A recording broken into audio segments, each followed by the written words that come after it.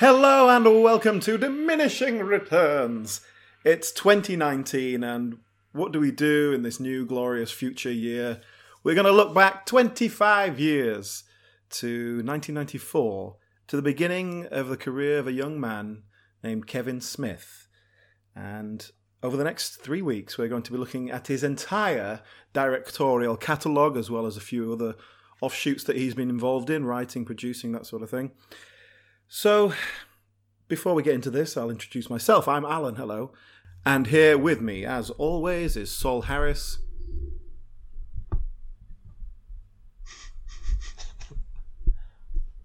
That's silent, Saul, of course. Took me a while to get that, sorry. I'm waiting until the end. I'm going to say the best line of the show. Say something really profound at the end. Something that Kevin Smith thinks is very profound, but maybe isn't. Yeah, of course. If you can keep your mouth shut for the entire show, I'll be very impressed. And also with us, joining us here for a second time, I believe, it's Paul Breer. No, that makes me Jay. Snoogans? Okay, so we're going to be looking at the entire Kevin Smith catalogue. We're starting this week with his first 5 films as a director, which is going to take us from Clerks to Jay and Silent Bob Strike Back. It's kind of the first act of his career in terms of that viewer-skew universe. Obviously, he has done stuff since then. Clerks 2 we'll be dealing with next week. Now, I'm a big fan of Kevin Smith in certain ways. Well, yeah, I mean, you're the reason we're doing this, to be perfectly honest. Well, I'm going to clarify that. I think, not just that I'm a fan, but I think this is a very interesting career to look at. And I know you followed his career as well, because the way he's gone, we'll see this in a couple of weeks, but he's gone in an unusual direction now. I think I discovered him roughly around that age when I was getting into films, as I think a lot of boys age probably about 15 or so do. Mm-hmm. My 15-year-old self, I think, was under the impression that he was a much, much more talented, perhaps intelligent man than maybe he actually is. Yeah. And I'm now over a decade older and have matured a lot, and I am revisiting many of these films for the first time, and well, we're gonna see how they hold up, aren't we? Well, I think I'm on a similar sort of thing to you. Yes, having rewatched these films just in the last few days, I've definitely matured past them now. But not to go into too much detail yet, but I definitely still find things that I like about them. But yeah, I think you're right. I think Kevin Smith is really profound to 17-year-olds.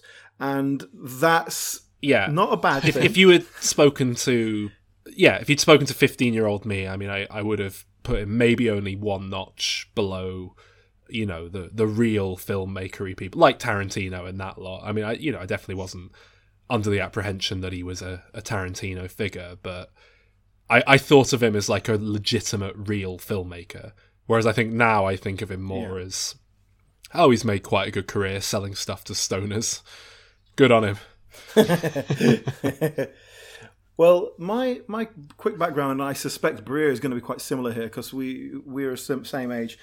Dogma came out when I was about 15. Now, I didn't see it at the cinema, but when I was like 16, 17 and really starting to get into films, that was the first... I remember renting it from the video store, and that was the first Kevin Smith film I saw. I loved it. That was my first exposure. I had a media studies teacher at school put it on for the class at the end of the year, because he obviously he felt it was the most appropriate Kevin Smith film, obviously a fan of himself. I think he said something to the effect of his first film was the best one and it's all been downhill from there, but you might enjoy this. That teacher later turned out to be a paedophile. Just unrelated bit of trivia for you. I don't think I really liked it all that much. Something about it obviously got my attention enough to look into his other films, but yeah. I mean, I think it might have been Al that actually introduced me either to Dogma or certainly to Kevin Smith.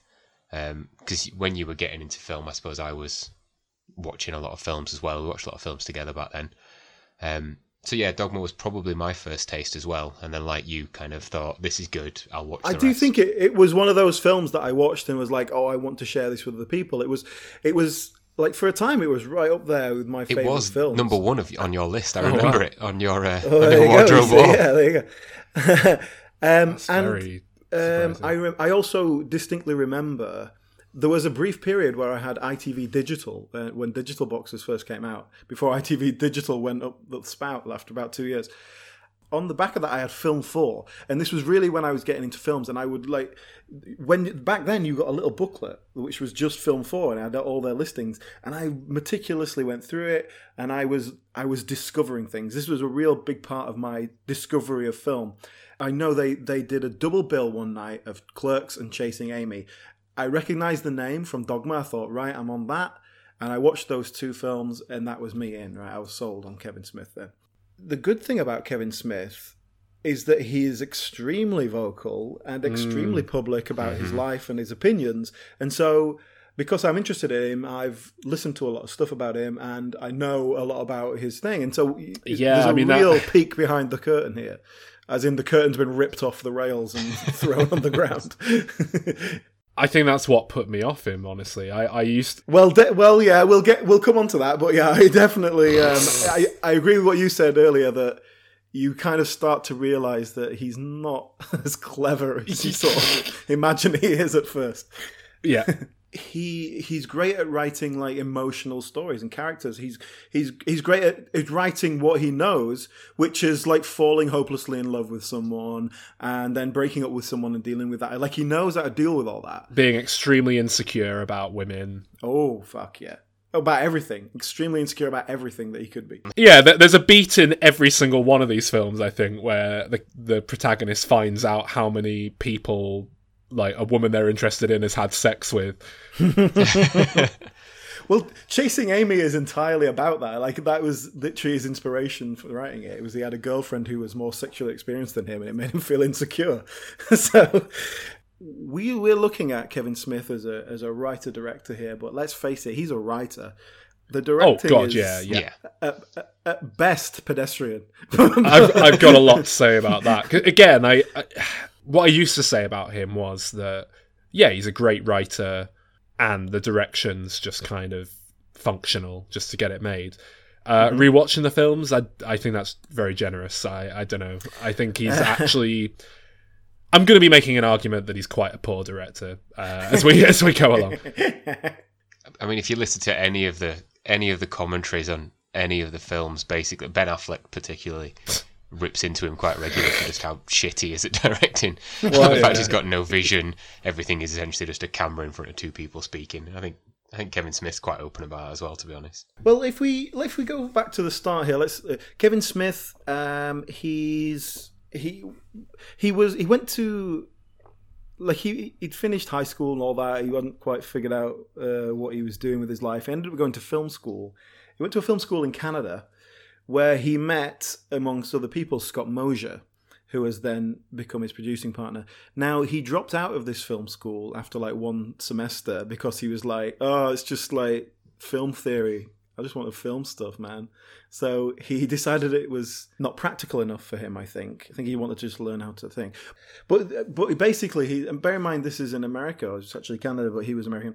So he was paying for this quite a lot of money, and he decided, I'd rather take this money and just make a film. It's a ballsy move. It's a naive move. But it's one that very much paid off. Yeah. Well, again, this is... I think I've had this discussion with you before, Alan, because I remember listening to him getting very sort of self-righteous about how he went out and did it for himself and how everyone should go out and do it. And it's like, no, you did something profoundly stupid. And irresponsible. And you got lucky. And there's probably... Extremely lucky. There's so many people who do the exact same thing and it doesn't pay off, even though they might make a better film. Like, it happens. Clerks isn't, it's not the highest bar in the world. And yeah, he just got incredibly, incredibly lucky because he one of the things he did was he took out every single credit card he could possibly get in his name and maxed them all out. So Yeah. had this incredibly ballsy move not paid off, he would be putting himself into insane debt for life. He took on a lot more debt than he really could have. Because he worked at this video store, so he claimed he was the manager of the video store. And when the banks rang up, he would say, "Oh yeah, I'm the owner." Kevin Smith, yeah, he's the manager. He earns like $70,000 a year. Yeah, he's really well paid. And so they gave him loads of credit. So he just lied about how much he earned. So he managed to get much more credit than really his financials would have allowed. And I think there's a tendency when the story's recounted to just think, I think a lot of people read it as, oh, what a savvy guy, what a smart man. And it's like, the more you get to know about him, it's like, no, he was really fucking stupid. He's just very lucky. And yeah, fair enough. There is definitely talent there. His timing was just right as well, wasn't it? It was just that era where you could take a camera and you could film something. Like a few years before, you couldn't do that, and a few years later, everyone was doing it. He was just kind of just good enough at just the right time for it to just work out. It was, yeah, exactly. It was the perfect time. Kevin Smith dropped out of film school. Scott Mosier decided to finish film school because, he was learning something. And so Kevin Smith went away and wrote a script, and Scott Mosier said, "Oh, you finish your script and I'll produce it for you. You can direct it, I'll produce it." David Klein, who was another person they met at their school, he was the cinematographer. And that's how Clerks came about. Kevin Smith managed to raise about $27,000 along with his savings and credit card fraud. Sold all his comics as well, didn't he? Something like that. Yeah, he sold his comic book collection, which was obviously like his prized possession, but also the only thing they had that was worth anything. So he he put everything into this. And like you say, Sol, a stupid thing to do. Really. I don't know, why didn't his parents stop him? Why didn't anybody stop him doing this? There was 0.001% chance he would ever make that money back. And he did. But I guess the idea, what they were trying to do, was make something that would get them noticed and then get them some money to make another film. That's generally why people make these little low-budget films. No one would expect the film itself to do well and make money. So, Kevin Smith is 23, 24, something like that. He's working in a convenience store, local store, and so he writes a script about a 23-year-old who works in a convenience store who's dissatisfied with his life. It's about falling in love and being insecure about your girlfriend.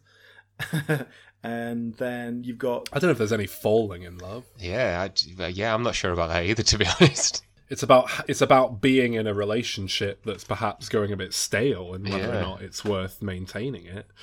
Well, this is another recurring theme of Kevin Smith's work. The concept of love with anybody you can get it with. That nails it. If you get someone in, nail them down. Just nail that shit down. There's a recurring theme in Kevin Smith's films where he likes to kind of do the sort of Tim Burton thing, put his lover at the time in the film, and just kind of. But then he always has this thing of, really... At least Tim Burton had the dignity to go out with actresses, though. Clerks.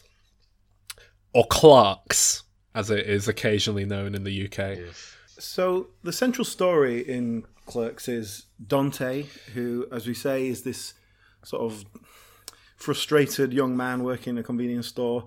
He has love issues. He's sort of going out with one girl, who's pining for his ex. That's the through story, really. And then it's surrounded with what is essentially sketches. It's very sketchy, but it holds together. It doesn't feel too disjointed to say how much it is. I should add, Clerks is very much the... I think I would have said it was my favourite Kevin Smith film for a while. We'll see how that how that goes as we get into these. But it's the one I bought on DVD. I got the Clerks 10th anniversary special edition DVD set, and it's the one I've returned to the most by a mile out of all of his films. Most of his other films I think I've watched once, and I'm coming back to them now for the first time. So, well, You know what my first note here is? Go on. I started watching it and it just hit me. This movie is peak Alan. It's never struck me until now. This is the most Alan film ever made. Barely any plot, barely anything actually Just happens. people talking. Just people talking in black and white for no reason. You pretend it's Well, there acting. is budgetary reasons, isn't it? Yeah. Yeah, the film's in black and white. And Badly just in case anyone acted. doesn't know. Oh, my first note is actually Okay, the dubbing. Oh god, the dubbing. Oh, Well, that because they didn't really know what they were doing. Oh, yeah, you So like they appreciate recorded it. the sound badly. they filmed it in a store, but they had to film it at night. that's why the And shutters he are very down, isn't it? cleverly, yeah, he comes up with quite a nice little Yeah, it idea. works. So the shutters are down. It's Yeah, it's beautiful. great. Yeah. Well, my first note was this opening montage. We start with Dante getting a call to say he needs to come into work, even though he thought he had the day off. You have this opening montage of him sort of getting to the store, opening up, doing the papers, blah, blah, blah. It's actually quite long, but I think it works really nicely. It sort of sets up this humdrum, monotonous life Yeah. without being boring. There's a couple of little gags in there just Yeah, to keep yeah, you yeah. going. And I think that's really nice. I think it just sets up the film beautifully. Yeah. Now that is good direction. That's not writing, is it? That's a nice little bit of Yeah. filmmaking, editing, or whatever. But that's just a nice little touch. Yeah, I mean, another thing, and I guess this kind of ties back into the black and white stuff again, but weirdly, out of the first bunch of films we've looked at for this episode, I think this is by far the best shot of all of his films, cinematography-wise. I'll kind of elaborate on it as it goes, but I think there are some actually quite nice shots in this film. There's some nice bits of framing. It feels like the, what's he called, the cinematographer? David Klein. It feels like David Klein's, really kind of put some effort in and really tried to just frame up a nice shot here and a nice shot there. And a lot of it's very functional, but... Well, yeah. Well, what I really picked up on, which I've never noticed before, and this goes for the first three films, which David Klein was the DOP on. A lot of wide shots, just really long takes of wide shots, not going into close-ups very often. And that could be a budgetary thing because it's like, hey, let's just shoot this as simply as possible. I think, but absolutely. With having Clerks, yeah. having done that, they make it work, and it does give the film a different feel to most things. I think it works really well in Clerks. I'm not so sure about the subsequent films, but yeah. Yeah, well, definitely in Clerks, because it does feels like you're watching a play sometimes. There's long sort of dialogue between the characters. And the acting feels more like you're watching a play. It's a little bit because it's a little bit more amateur acting. It's not this kind of film acting.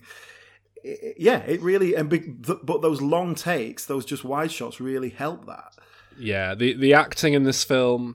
I mean, to say it's basically just friends, It's just and his mates, isn't it? Really? relatives being pulled in. Yeah, like it could be worse, but there's not a single person in this film who gives a great performance. I think a lot of the dialogue is sort of painfully written as well, just overly written, so clearly. Like it's a really awkward mixture of people who aren't the best actors not being able to make dialogue that doesn't sound very natural. It's very, I don't know. I don't think Dante is good, but I don't think Randall's too bad. I think Randall is by far the best he's performance in the film. Yeah. He's an okay actor, I suppose, or he's certainly okay in that role. It's not like I've seen him in an awful lot else. But... Well, the main actors, the main sort of primary characters, were kind of cast from like local amateur dramatics groups and that sort of thing. So he went to find people who were actors, but they weren't being paid anything like that. So it's like, that's what he could get. And then anyone who only has like one or two lines, that's one of his friends, and that's fine. But yeah, Brian O'Halloran, who plays Dante Hicks, he's great. No, he's not. He's not. He's passable. Within the context exactly. of this film, it's fine. He gets away with it. Yeah, and he does encapsulate that character very nicely. I'll give him that. Jeff Anderson, who plays Randall Graves, he's got a certain charm to him. He's got a certain something, and it's encapsulated perfectly in that character. It's like the character's been written for him. Some of these guys pop up in subsequent Kevin Smith films, and I think All. he is the one person who pops up in subsequent films and actually holds his own against real actors. Most of the others, it's sort of like, ooh, that's not an actor. But the role of Randall was Kevin Smith wrote for himself. Yeah, you couldn't which do is it. why though, he gets could all the best lines. And then I think he decided like, I can't do such a big part and direct as well. Well, apparently they were I'll take a filming little it part for like 4 or 5 hours, like obviously, like you said, at night, and basically he was working at the shop through the day, so he basically just too didn't much for sleep him. for a month while they filmed it. Yeah. So, but yeah, that was why that guy has the best lines. He's the funny one because that's what Kevin Smith has. That's what Kevin Smith is secure about in his life, is that he's the funny one, and that's all he's ever had in terms of his belief. So yeah, writing Dante as this character that is obviously him and all his fears and anxieties, and then writing this other character that is kind of his confidence and his kind of fuck you attitude, which is the sort of person who would chuck all their money into making a film, Right. and he does have this sort of confidence in himself. So yeah, that's why I really like this dynamic between the two of them. I think that's possibly why Kevin Smith has come back to them on a couple of occasions. But I mean, I really like their dynamic, the two of them. I think Jeff Anderson's great. I think the one who plays Veronica is one of the better ones. But I think everyone other than those just named is pretty poor, actually. Including Jay and Silent Bob, who pop up again later, and I don't think there's any hell of a acting lot better on Jay's part. well, that's it. Jay is like just point the camera at him and let him do what he does. And Well, this is what I was going to say, actually, because you've got to appreciate this is Kevin Smith's first film as well as a director. I don't think he's getting the best out of these people as a director. Yeah, and I don't think and I think you can see these same actors get better later on. Oh yeah. And that's you definitely can, probably yeah. more to do with Kevin Smith giving them something better to go on. I can very much believe, and judging on stuff that Bruce Willis has said, that Kevin Smith is very much a kind of let the actor just get on with it themselves kind of person, and then go, oh, this is what I wanted when I wrote it, and then like hope that they do it. Well, I want to just voice my major complaint about the film, and it's Kevin Smith writes very good dialogue, and he writes these very witty characters, but particularly in this film, every character is the same. They have the same voice. They make the same witty comments. They have the same type of voice, you know? Yeah.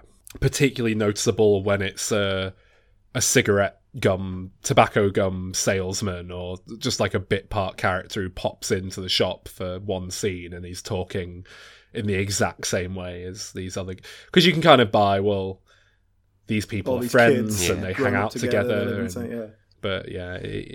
But yeah, it's just like not everyone is the witty one, you know. You just need like one character who's that quick talking, like witty guy, or maybe two of them are friends and they can bat off each other. But it's just, everyone speaks with this Kevin Smith's voice, you know, or the voice that Kevin Smith would talk with if he could write everything down before he said it. And that's a naive writing. That's kind of inexperienced writing. We've all done that. Isn't Silent Bob jarringly skinny in this film as well? Yeah, there's a lot of jokes about him being fat, and he's just not. Yeah. Oh, it's almost like he grew into the role. Yeah, it's really odd. I in my memory, he was always fat, but in this film, Randall's also in my mind. Randall's fat. No, sorry, Dante. Dante's fat.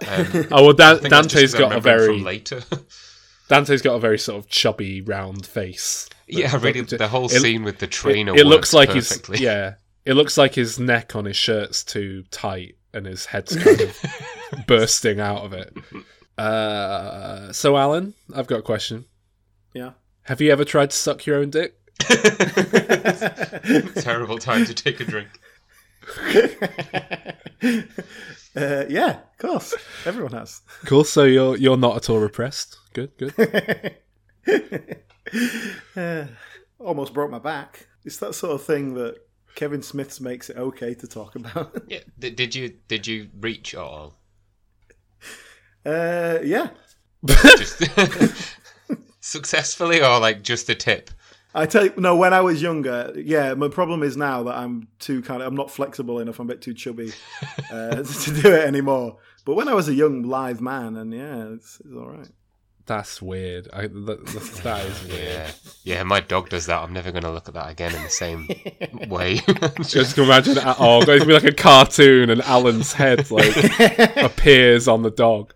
It's one of those things that it's like, yeah, you kind of manage it, but it's too awkward to really get anything out of it. It's too sort of physically uncomfortable. Yeah. So it's not something you really do. It's just sort of, I wonder. Yeah, I can do that. One of my complaints with this film is, and bear in mind, I don't think Jay and Silent Bob are nearly as well defined here as they become. Mm-hmm. I think Jay and Randall are like far too similar in this film to justify being two separate characters. There's no real. They both just feel like these anarchic figures floating around, spouting like funny lines.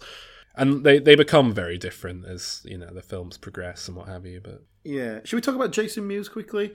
So Jason Mewes is a little bit younger than Kevin Smith and his friends. He was a friend of his, but he was like this young kid who was like he's like from a really dodgy home. Like his mum was a crackhead and all this sort of thing.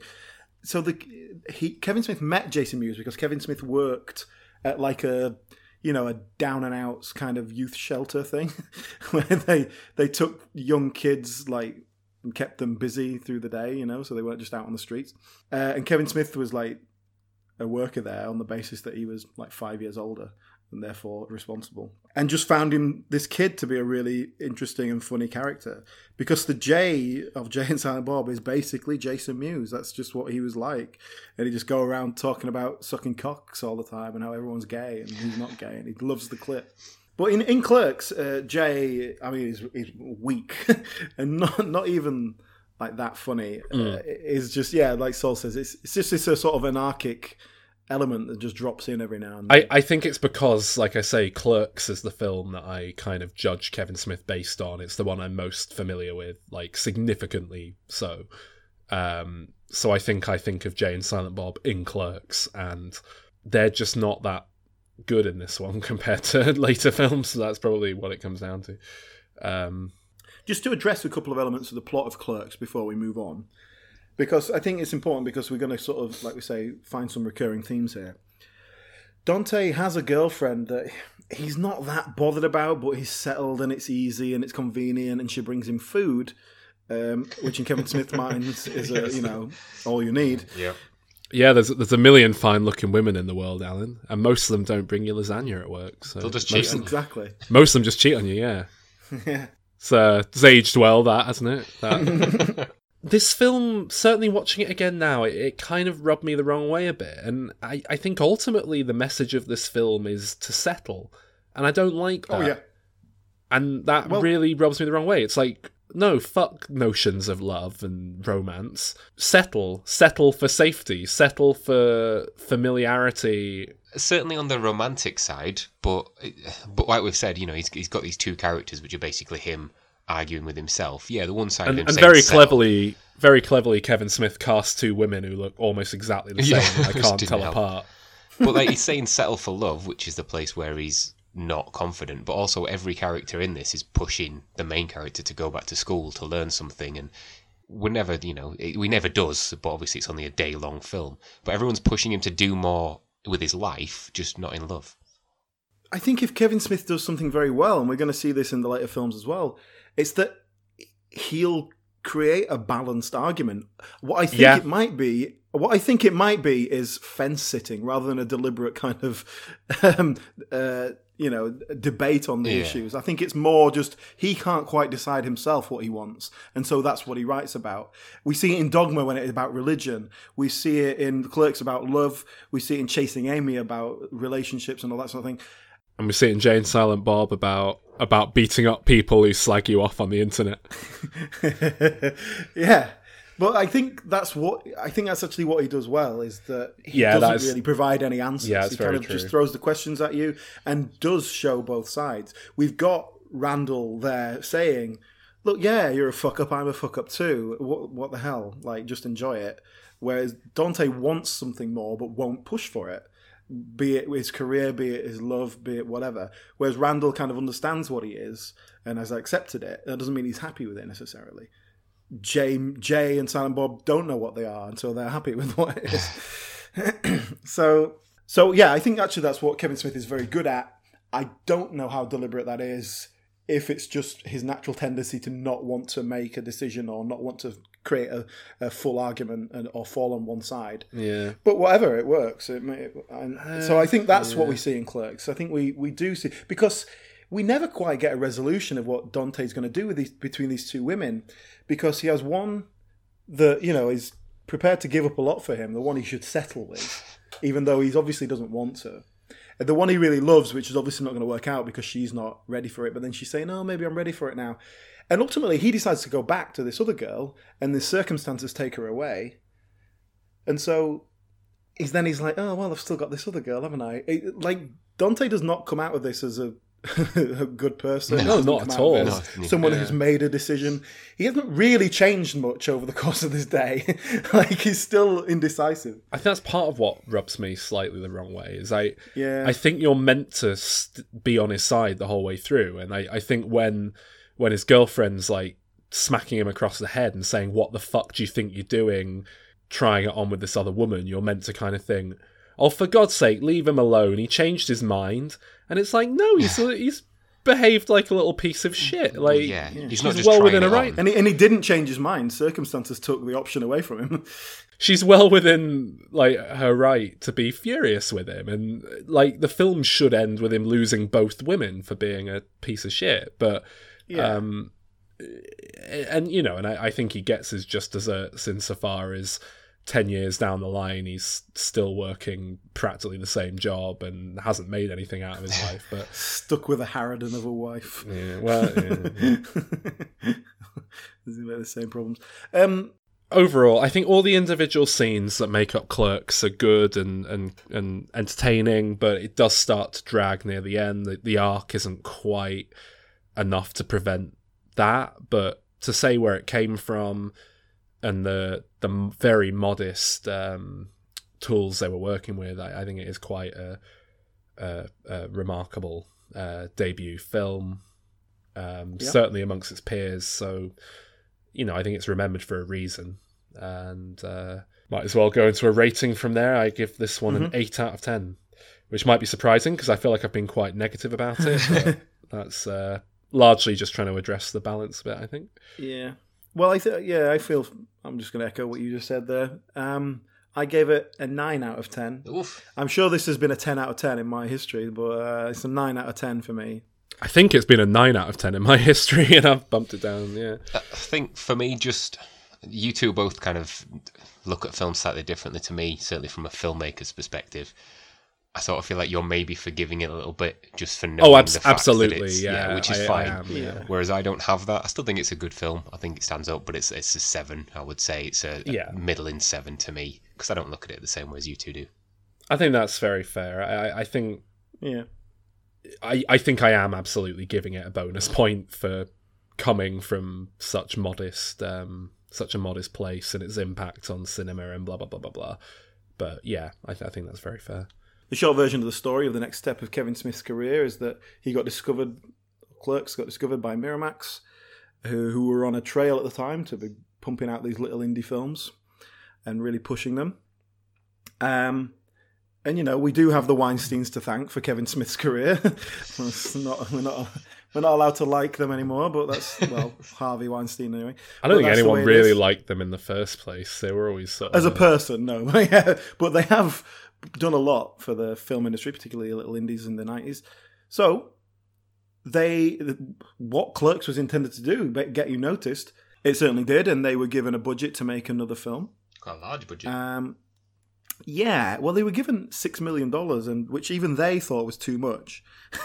Because Kevin Smith's quite wide about saying, we don't need this much money, please don't give us this much money. Yeah, because he quite rightly realised, and this is something he'd come back to in his career and, in fact, run away from in his career. The more money you've got, the more responsibility you've got, the more people you've got looking over your shoulder, telling you what to do, making sure you're not doing anything that could possibly go wrong. And I think that's a lesson he learned on Mallrats and never forgot. Until Cop Out. But and as we'll get to in a couple of weeks, that's where his career is at the moment. We'll come back to that. But Mallrats, they said, okay, look, you've got your finger on the pulse of the teenage comedy market. Right, as a teen comedy, we can be R-rated, we can put fucks in there and all sorts of stuff. Can have some titties in there. And we'll sell it to the stoner teenage crowd. And I mean, that's exactly what they did, really. Didn't do that well. It's a very interesting sophomore project, really, to say he was in a position where he could probably do not anything, but he could probably have done something a lot more ambitious than this, which just feels it's like a sitcom episode. It's not a bad film, but it's very unambitious. I mean, it's essentially Clerks in a mall. I think Kevin Smith has said that. It's not that far removed from the same. You've said it already. There's repeated themes throughout all these films. But it's about two males. One who is, very much, do this. It doesn't matter. The other one who's very much worried about everything, who are discussing girls and about a breakup / not breakup. They've just gone to the mall and done Clerks with more money. With this weird theme behind it. I don't think that's a bad idea necessarily. Like, this was nice. Let's do it properly and make a real film with some real money. Oh, it worked for Sam Raimi. And put a bit more action into the story and all that. I think it's a great concept. And just to, not to give too much away straight away, but for all its faults, I find Mallrats very funny, and I was laughing a lot at it. I like Mallrats. That feels like I'm being hard on it when I start, but I like Clerks, and it wasn't made as well as I would like it to be from just a viewer perspective. I think Mallrats is obviously put together as a film a little bit better, and is essentially a similar thing. I don't know if it is. That was one of my big issues with it. Rewatching it, I was surprised. I was really. I think my younger self just thought, the camera's like not wobbling. It's colour. It's in colour, therefore it's better. But I suppose from my point of view, they're the kind of things that I'm looking at, and as a general viewer, not everything's better by any stretch. But one of my first notes is maybe Clerks wasn't full of bad acting because of the lack of budget. Maybe Kevin Smith just can't direct actors. Yes. Well, this is Can we? Let's Because the acting in this film is shocking. It is bad. There are some good actors in this film who are not good. Like, I love Michael. Is he called Michael Rooker? What's his name? Michael Rooker. Yeah. Rooker. Michael Rooker. I normally love. What is he doing in this film? Well, actually, I think it's a really good example because Michael Rooker you can tell that is a good actor not quite knowing what they're doing, as opposed to, say, Claire Forlani, who's just shit.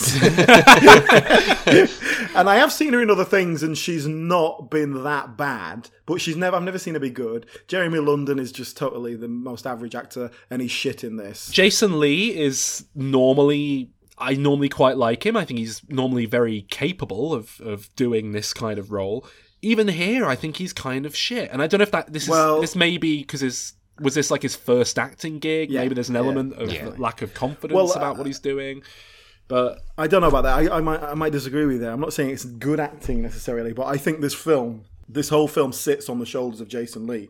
He's the thing holding this film up because, he might not be the best actor, but he fits that character perfectly in the same way. But I mean, not to Randall in Clerks. I think he's perfect for that role. Yeah, and he crystallizes this film. And I think it's a shame. I think he gives quite a bad performance within the he gets away with it because he's likable and well cast. But compare the performance he gives here to, without wanting to give too much away, compare his performance here to Chasing Amy. It's worlds apart. I don't know if it's worlds apart. I think it's pretty. I think it is exactly the same character. No, I think his slightly more cartoonish caricature acting works in the context of Mallrats. It's a cartoony film. Another thing. Ben Affleck. I've sort of been led to believe he's a good actor because of all his recent well, not recent, but a lot of his more recent decisions. But this reminded me, oh yeah, he was kind of a joke, and everyone thought of him as a dreadful, shitty actor when he was younger. And What? No, I didn't. No, that's not my memory yes, he of it. did. Ben Affleck. Yeah, I think maybe when you were younger, when he was going through that mid-stage of like Gigli and all that crap. Pearl Harbor and all that when shit. we were younger, he was sort of like, doing Good Will Hunting and Dogma, so we were seeing the sort of better side of it. Well, we'll get to Dogma in a minute, but I think he's cartoonish and he's dreadful in this film. There's a scene. Well, I think this film is cartoonish. I don't think it's deliberately directed to do that, but I think that's what Kevin Smith had in his mind, so that's what he got. Yeah. And I think that's just the nature of the film. It's a silly sort of... Yeah. It's a very colourful, cartoony film. It's a Looney Tunes cartoon. I mean, they literally draw blueprints and set up traps. Yeah, and, on that note, I hate Jay and Silent Bob in this film. I cannot stand them. I think they are shit, and this is part of why... Oh, God. Their subplot is just irrelevant. There's no... It's just like, oh, let's just pop them in for the sake of it, get a few laughs.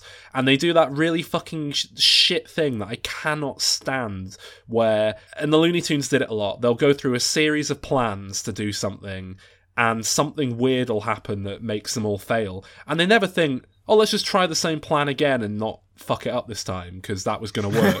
They think, no, let's try a brand new, completely different plan every single time. It really aggravates me.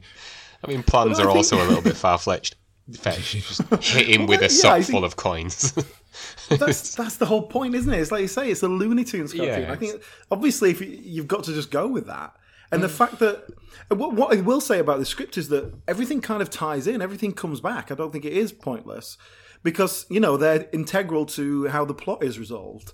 And getting all that together. I mean, plot is being a bit generous, honestly. It's no, the plot is there, whether it's, they're integral to, like, having grabbing a video tape behind the scenes and putting it in a plot. Like, I don't know. It feels very much like, how can we write them into everything else happening?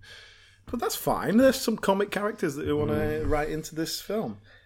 It's just shit. Kevin like Jay and Silent Bob in this. Really? Well, you love Silent Bob I like putting Jay. coins in a sock and then running across the mall, swinging his arms around. I mean, and then a child throws a train, so I obviously did. and the train goes like along the floor, and then he goes flying across the floor on the.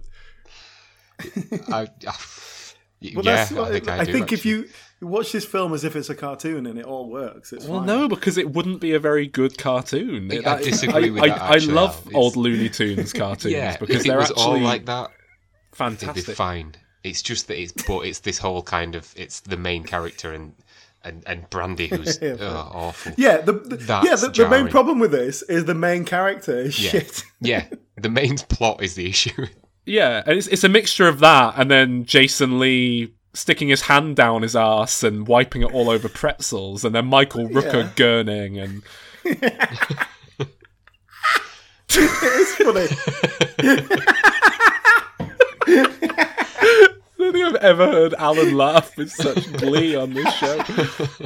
We've tapped into his... It really was. Rewatch it. I haven't watched this for years. And rewatching it, I was like, oh yeah, this is the shit one. I really laughed a lot watching this film. I enjoyed it a lot, and like I can see a lot.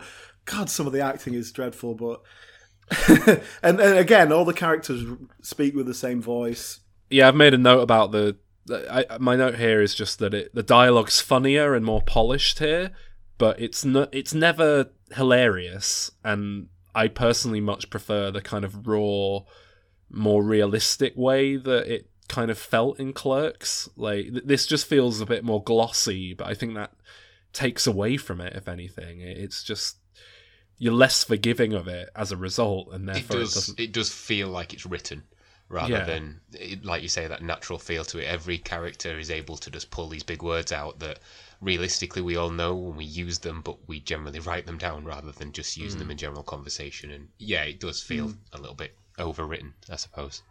Overwritten that's a good word.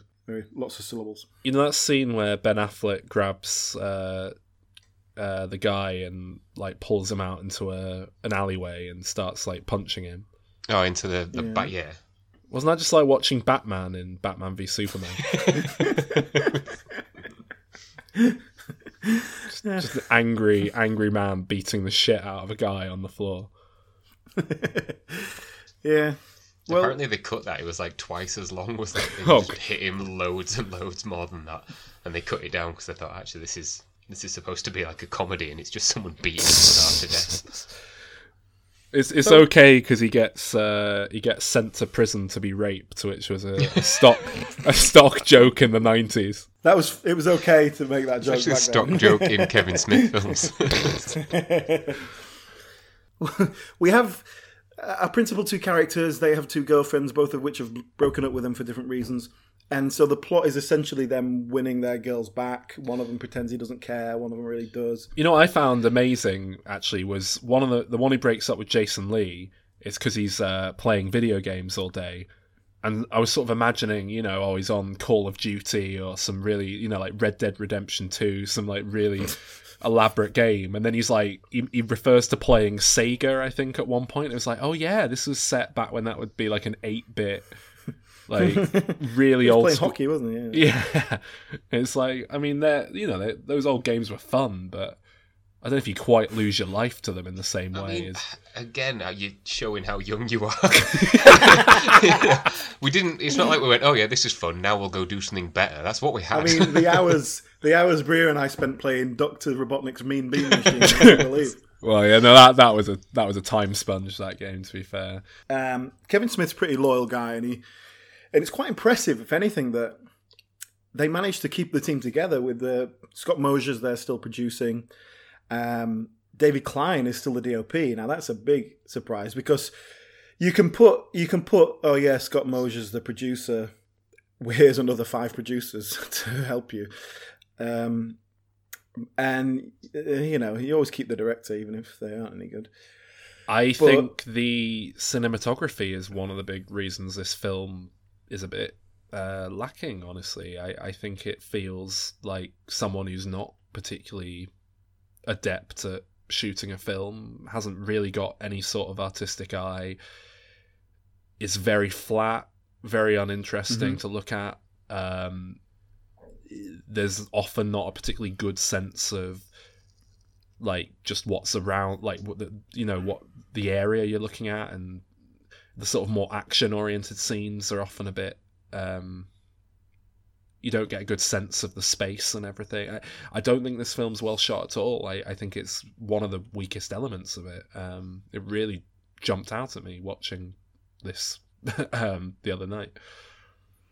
Well, it's a cinematographer who was extremely inexperienced, certainly inexperienced at this level. So I don't think it's that surprising, really.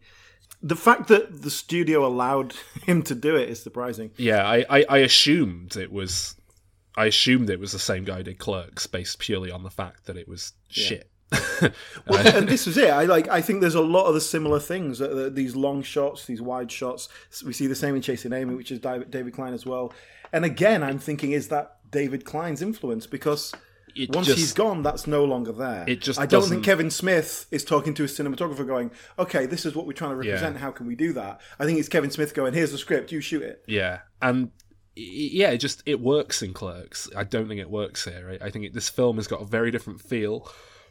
Like you say, it's cartoonier, it's glossier, and that sort of... the wide shot thing, it works for a slower film about people talking, which obviously this is a film about people talking, but it's a bit more madcap and teen comedy. I don't know, yeah, I agree. And David Klein has gone on to have a very fruitful career. He's come back to work with Kevin Smith many times. He does a lot of TV and stuff. Like the guy's moved on. I haven't seen any of his recent stuff. I don't know if he's changed particularly. But I don't know. I just don't care about any of that because it's funny.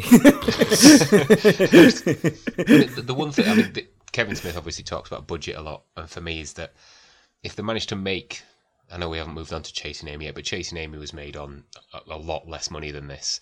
And to compare that to this, I just think, where have they spent that $6 million? Is it they got for this? Well, Stan Lee's not cheap. Well, I mean, this was before a Stan Lee cameo was cool. It was before, before he went big. I tell you what, to say we've been slagging off the acting in these films, he gets the best performance I've ever seen out of Stan Lee. I mean, it's because he wasn't senile. Yeah. He wasn't some old man who were just rolling out to point at stuff. So, yeah, Jason Mewes has loosened up a bit. I like that. Yeah, he's a lot more comfortable in what he's doing. Yeah. My main problem. Okay, so in this film, there's a whole like little bit where they go off to the other mall, like the flea mall or whatever they call it, like the dirt mall, and they see. That's not really necessary. None of that really adds anything.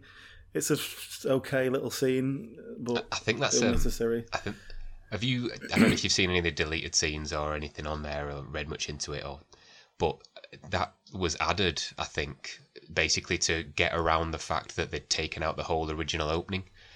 Right. So they had to make quite a few changes. They had to make them leave the mall for a reason, and so that they could then come back with a plan. And that was basically put in. Originally, there was this whole like 20-minute opening where the main character accidentally shoots some governor, and this is why Brandy's dad hates him so much, because he lost some funding for a TV program, something like that. But it was all taken out, and they've had to kind of do minor rewrites and minor changes. The one I watched had him nearly shoot the governor. Is that where they're up on that? Oh, you've watched the one with the original opening. Yeah, that's not the film. The actual opening's just some narration. When I was younger, I watched this and I was thinking, have I put the right film on? Because I don't remember any of this. And they're not in a mall and what? Yeah, this is really weird. And then pulled up IMDb and checked the character names, and it sort of went okay. So that's not. So what's the ending in the? That's the beginning. It's the beginning. Is sorry, not the. So yeah, what's the? The start is just Jason Lee narrating over images of the mall. You know, when you see Rug Munchers and all the different shops. It's literally just narrating over the front. Interesting. I think that's what I saw the first time I watched it, and yeah, that's all right. So I've accidentally watched two different versions of the film. Yeah. Interesting. And I've watched that original opening as well. I can't really remember, it was a while ago, but yeah, I watched that. I mean, it's not very good, and it doesn't fit with the film. It was right to take it out, but it does explain why Brandy's dad hates him so much, because you're not given any of that. You're just told that he hates him, and that's it. I don't know. I'm all right with just like a hard-ass dad not liking his daughter's boyfriend, especially when the fuck is trying to marry her, and they're about 21 years old. Yeah. What the fuck? And that's my main problem with this film, because it wraps up with all the relationships being patched up together. But there's nothing within this film that tells us they're anything but terrible relationships that specifically these women should get out of, but the men manage to drag them back in. And just really toxic, bad relationships that should not carry on, but we're supposed to be happy that they've got together at the end. Yeah. And these like young kids who get married. And again, this is just Kevin Smith, like, find a woman, nail her down. Nail that shit down before she leaves you because you're a fat, small dick cocksucker. That's Kevin Smith's inner thoughts. I wanted her to go off with Dante at the end in the Brian Rickoff game. It's not Dante. Brian O'Halloran. It's ridiculous. Struggling to fit that face into a suit. Bria, you know you like a big face on a woman. Oh, is this going to be a running theme? Well, if you were a woman who liked a big face on a man, would you like Dante? Or is that not what you're talking about? No, that's not what I'm into. You don't get the nuances of the big face, so it's just... It's not a square face, it's like a circle face. It's a very round face. No, the bigger face, it's... I'm gonna have to meet up with you at some point and bring some images. But yeah, that whole 15-year-old who's having sex with lots of people to make a book about it. That's fucking weird, yeah. Weird. Which it is weird.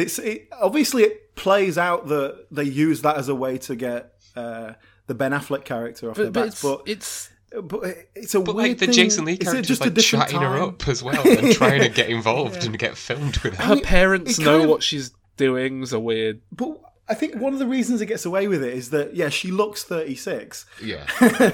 and like doesn't act like a child in any way. But yeah, it's just this weird thing. It was just like, is this just 1995? Is this okay then? I guess it was. One of the notes I made was that this is the most 90s thing I've ever seen.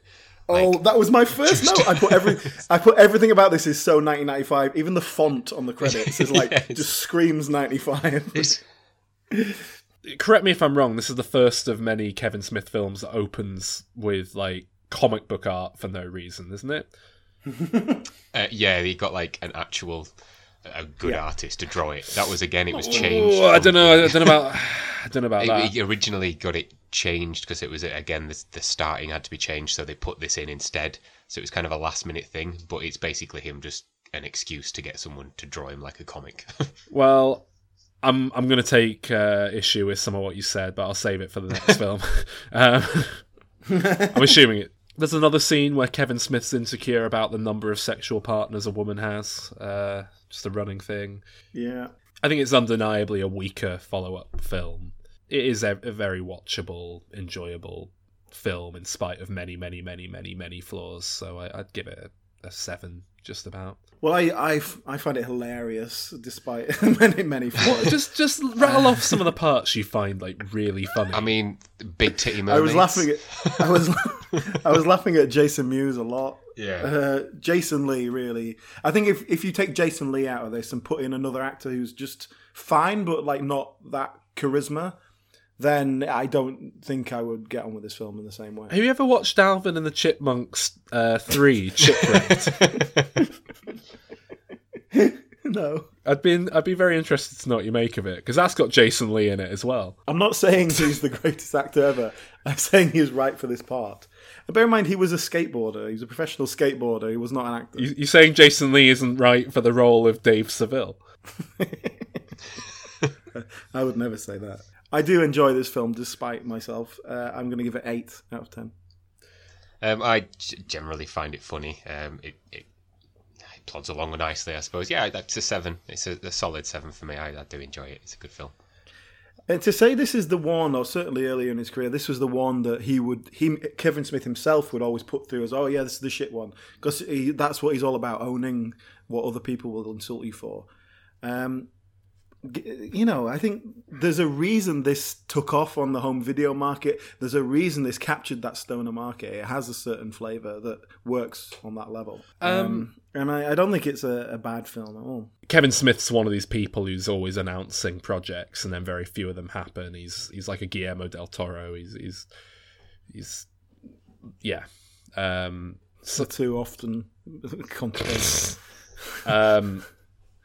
So we'll save discussion of Clerks spin-offs, I think, till we've covered Clerks 2. But with Mallrats, I think he wrote a script for it. It was definitely an idea for a while. He was going to try and get... I think it was quite close to when the first one came out. He wanted to make a sequel that was just Mallrats 2, Die Hard in a Mall. And then Paul Blart Mall Cop did the same idea years later.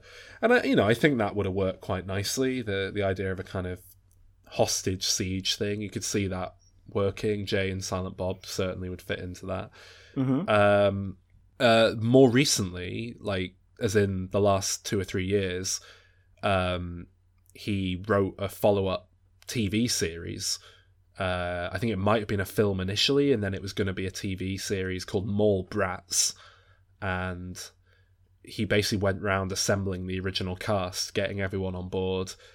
It was officially announced, it was officially going ahead, and then he just turned around and said, no one's giving us any money to make it, I can't get funding, no one's interested, and it's not happening. That is a crucial aspect of the filmmaking process. Yeah. And I think because he wanted it to be a TV show, I think, he kind of needed to have a channel on board, or Netflix or someone. And for Netflix to turn down Kevin Smith's TV series, that's quite telling. They'll take a lot of stuff from a lot of people. After Mallrats kind of didn't do very well at the box office, Miramax hadn't given up on a Kevin Smith. and they wanted to do his next film. But he, having had problems with the studio interference, he wanted to do it really low budget and kind of with his mates again. And so the Miramax company said, "Well, all right, we'll give you like 250 grand, like as a joke, because you can't make a film with that much." And then off that, he made Chasing Amy. Really? That small an amount? Fucking hell. Yeah, it was Wow. quarter of a million. I think I think the story goes something like they wanted to make it for $6 million with, David Schwimmer in it. Oh, man. That would have been amazing. Can you remember, Bria? Can you remember the three actors that he mentions? No, not at all. Who is it? He mentions three specific actors to play the three main roles. And David Schwimmer was one of them, I think.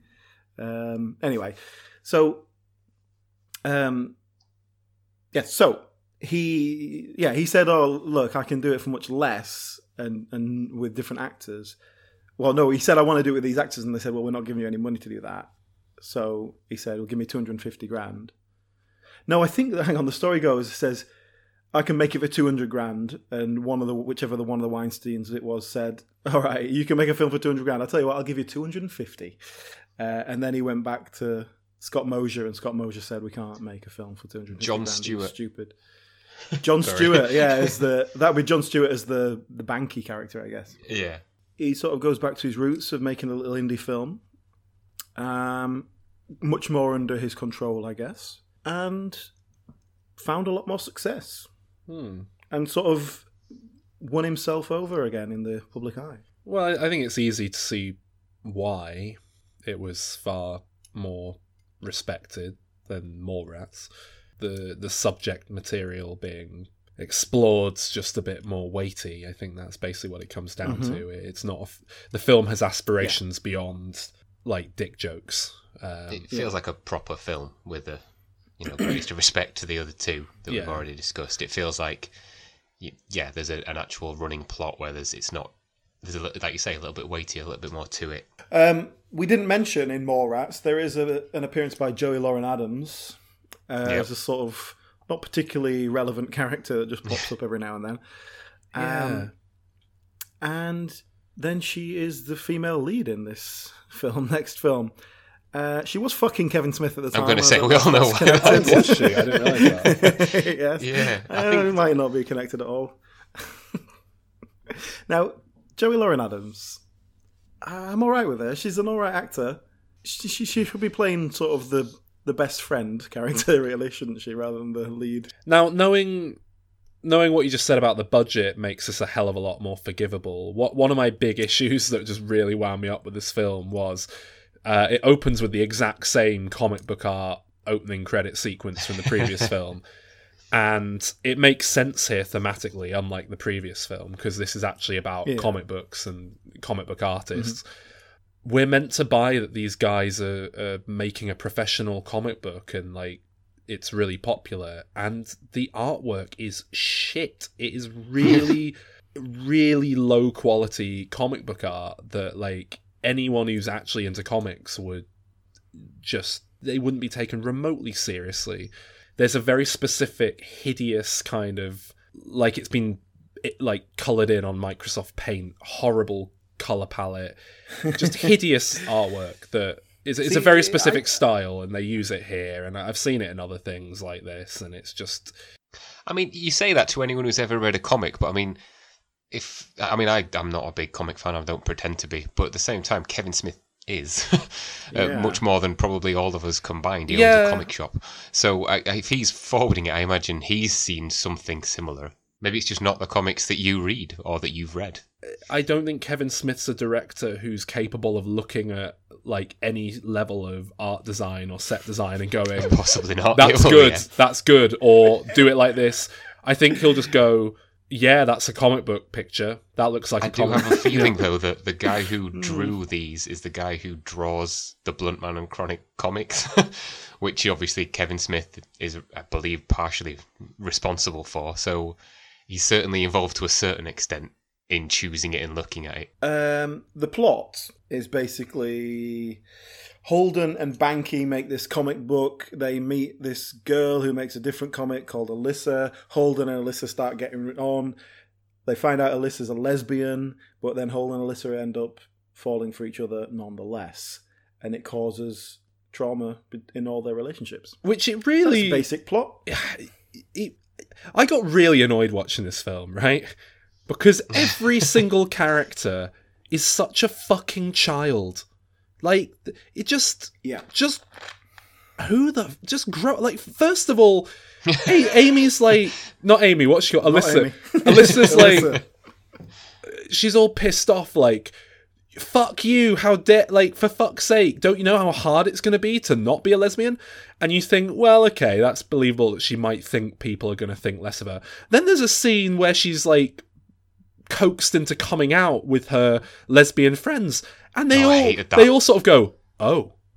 Yeah, surely you your like friends a man. would be Like, supportive and like questioning it. And like, oh my god, well, you're straight now. Even, They wouldn't be like, oh, you bitch. Yeah, even though obviously you would be supportive of your friend and blah, blah, blah, blah, blah. My experience of the gay community is they tend to be quite fluid. Well, and, yeah, because they've all come out. Yeah, What's the but point? guys, we've got to remember this was 1997. It was a different time in terms of public perception of sexuality and acceptance of it. And so it was a little bit more us and them, because it was like, okay, this is our community and we feel safe here. and things weren't as fluid back then.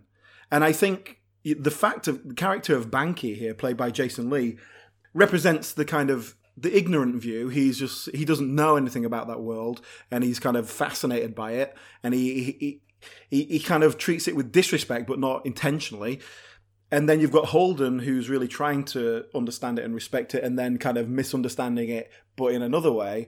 And then you've got Alyssa, who's part of that world and is therefore kind of confused by it because she's trying to step away from it or whatever, or she's trying to straddle the two worlds and doesn't feel comfortable doing so. And I do think that is representative of the fact that this was 20 years ago. Yeah. And just the way that those different cultures were accepted was different. Yeah.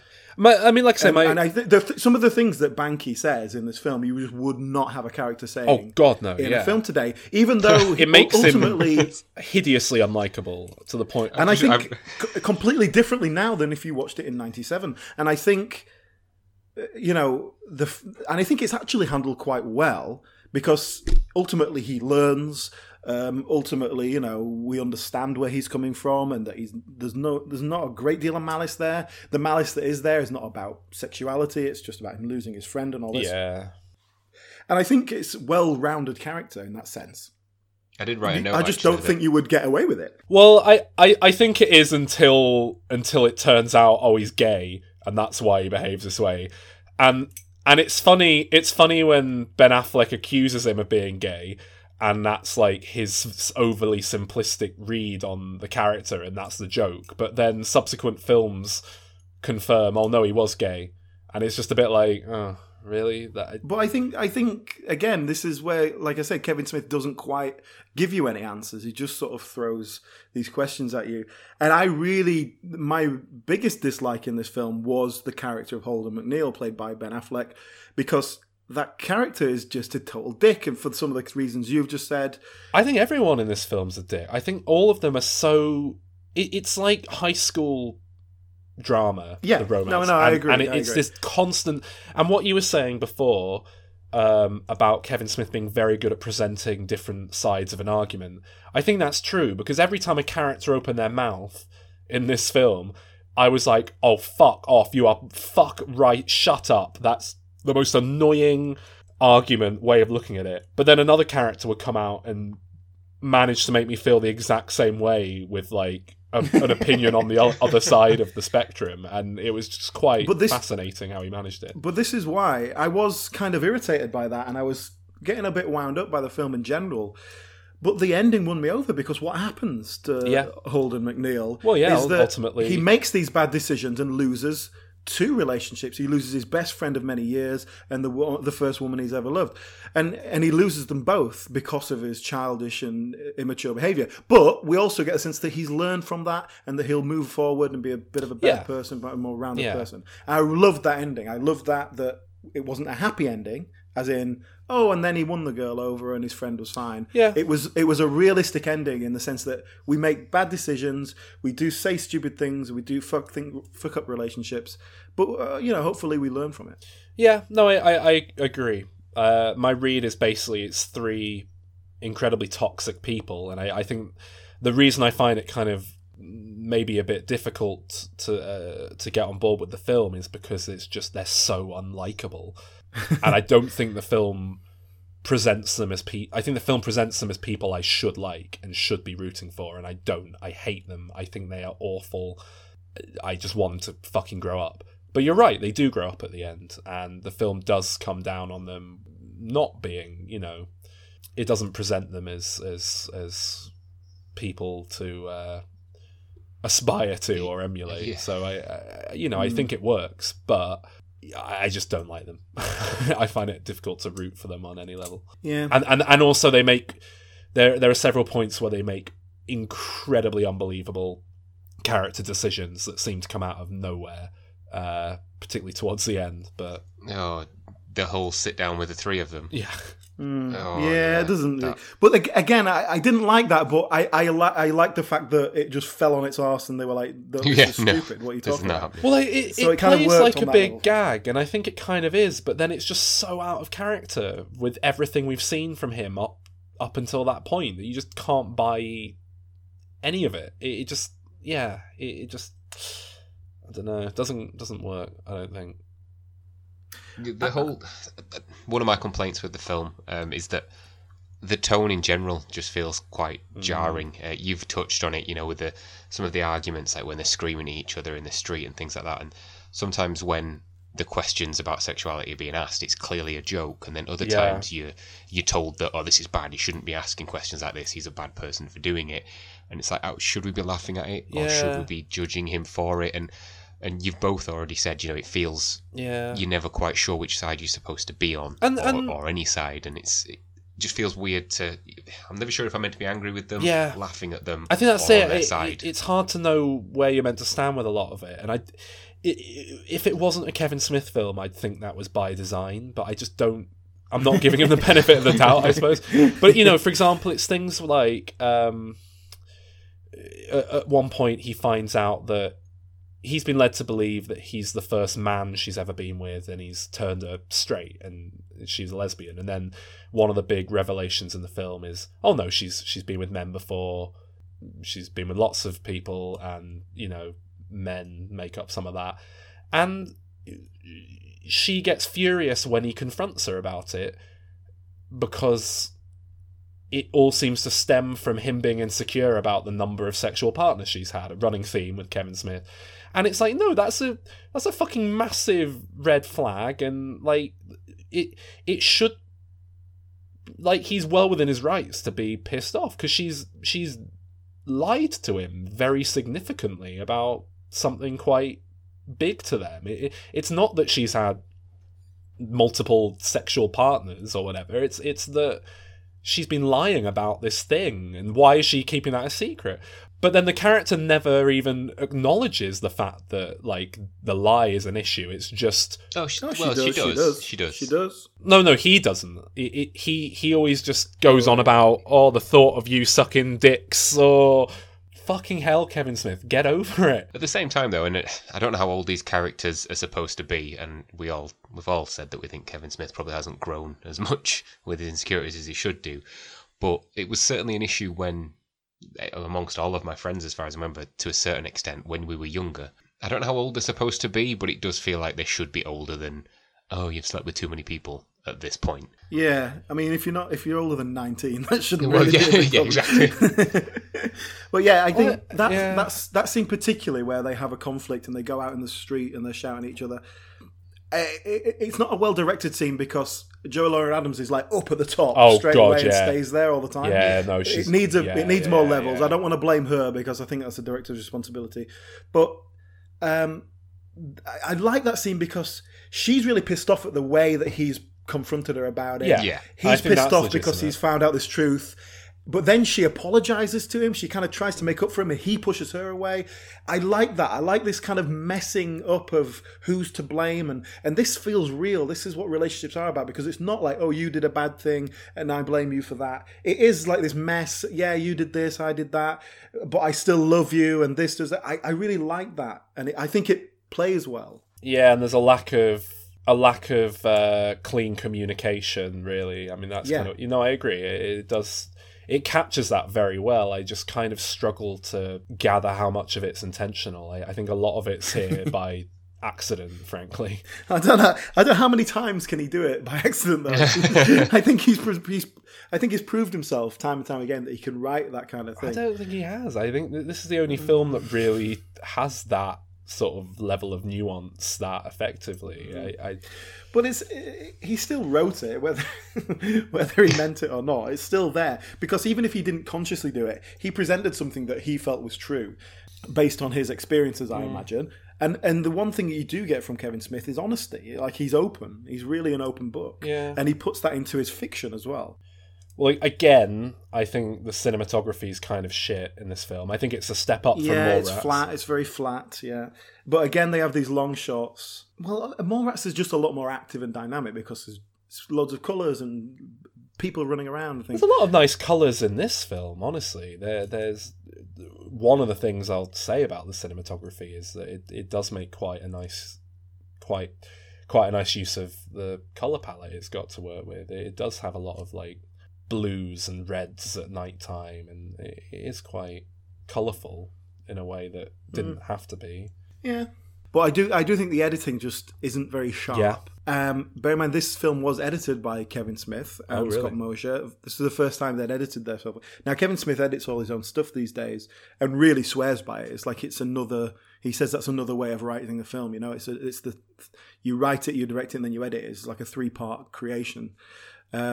And I agree with that. I believe editing is incredibly important. But this was the first time they'd done it, and I just don't think it's not bad, it's just not sharp. Yeah. It just needs to be kicked up a little bit.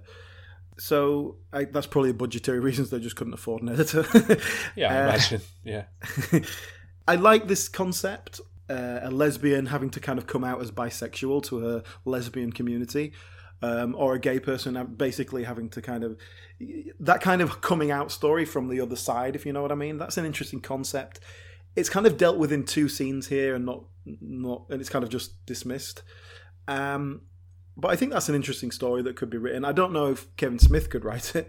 I don't, and that's the other part of this. That's one of the big flaws with this film is it feels like it needed to be written by a lesbian woman or someone within the gay community who had that knowledge, because it just, harking back to what we were saying at the start with that scene feeling very inauthentic, where she comes out to her friends and it accidentally, and you saying, well, it's a product of being made 20 years ago, and it's a product of someone who isn't part of that community writing what I think is quite an inauthentic take on that community 20 years ago. It just...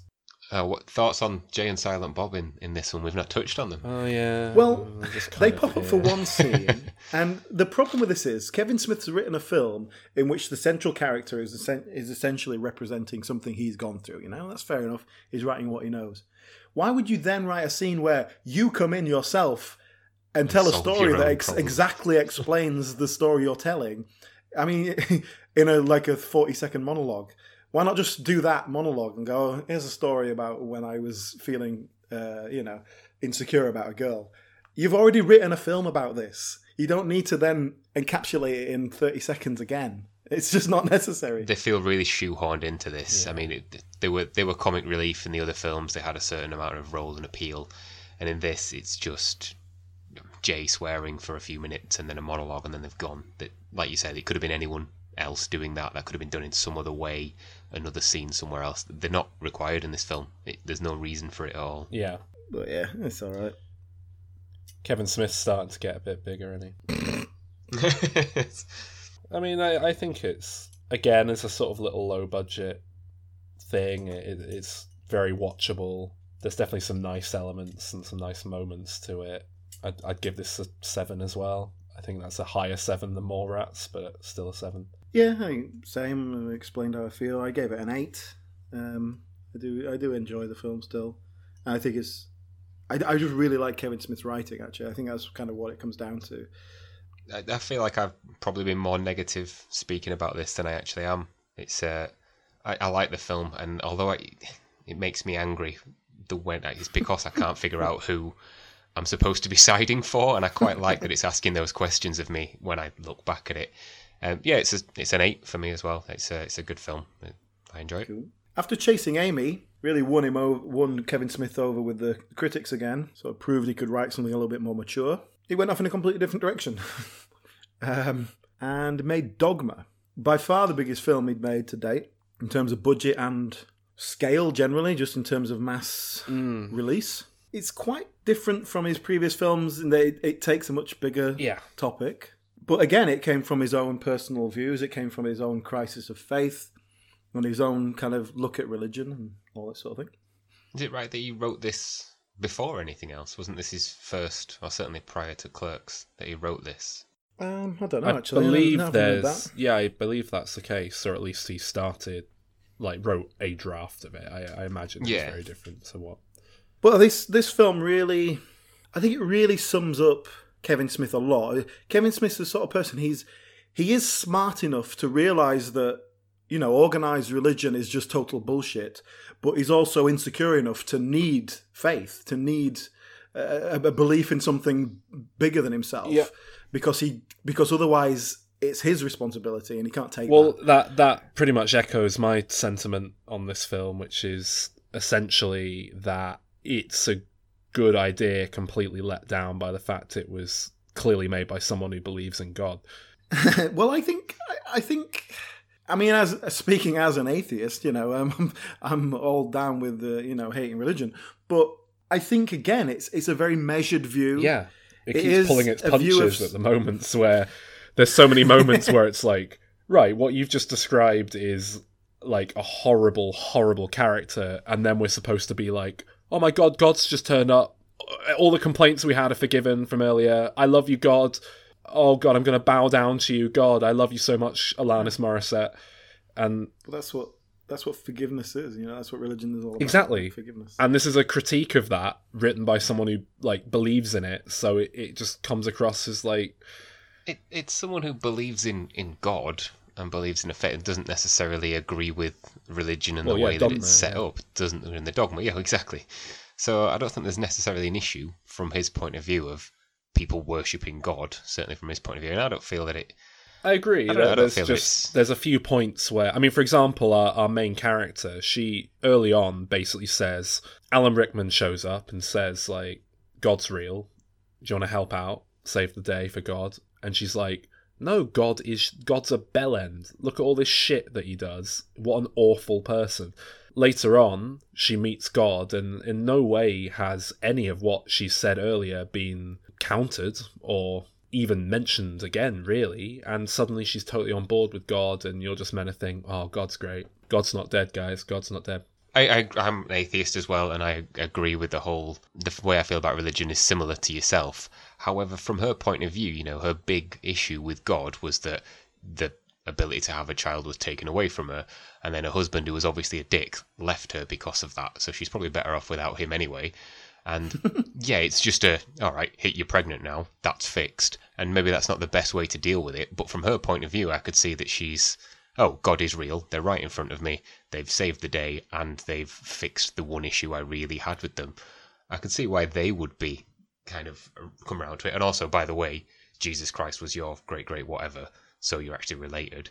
If you were put in that real life position, you wouldn't go, oh yeah, you're a bellend. I don't know, I might. You probably would. Specifically given the circumstances where everything's been kicked off, so this film is definitely different to his previous films. Yeah, and in a very jarring way, because we haven't mentioned properly, but these films are all set within the same cinematic universe, to use a modern terminology. The View Askew-niverse. Well, they are. But this is very tonally different to everything he's made before, and so. I mean, you're a proponent also for tone within the same universe being allowed to be different. You've said, we could do a comedy, we could do a horror. We could. That's all in the same cinematic universe. I don't have an issue with that. I just think it's kind of strange. What I do have an issue with is them when they try and come back to Jay and Silent Bob being like normal people, act as if they've never seen God in the next film. It becomes a bit more awkward, but we're going to talk about the next film. There's plenty of issues with that one. Well, I think this film is very I always see the View Askew universe thing as more of a kind of like nice little Easter egg, nice little thing for the fans. I don't think it's really relevant to much. One perhaps exception to that is Jay and Silent Bob turning up in this film, because they're so connected with the other films, obviously, the characters that are already established. And I think he does actually a very good job of making them fit in this film and making their characters relevant. I actually really like that. I mean, I'm going to put out there, it's probably quite clear anyway from the discussions with it, I'm going to defend this film quite heavily, probably from any criticism. Even if I agree with it. Watching this film again made me realise just how much I like this film.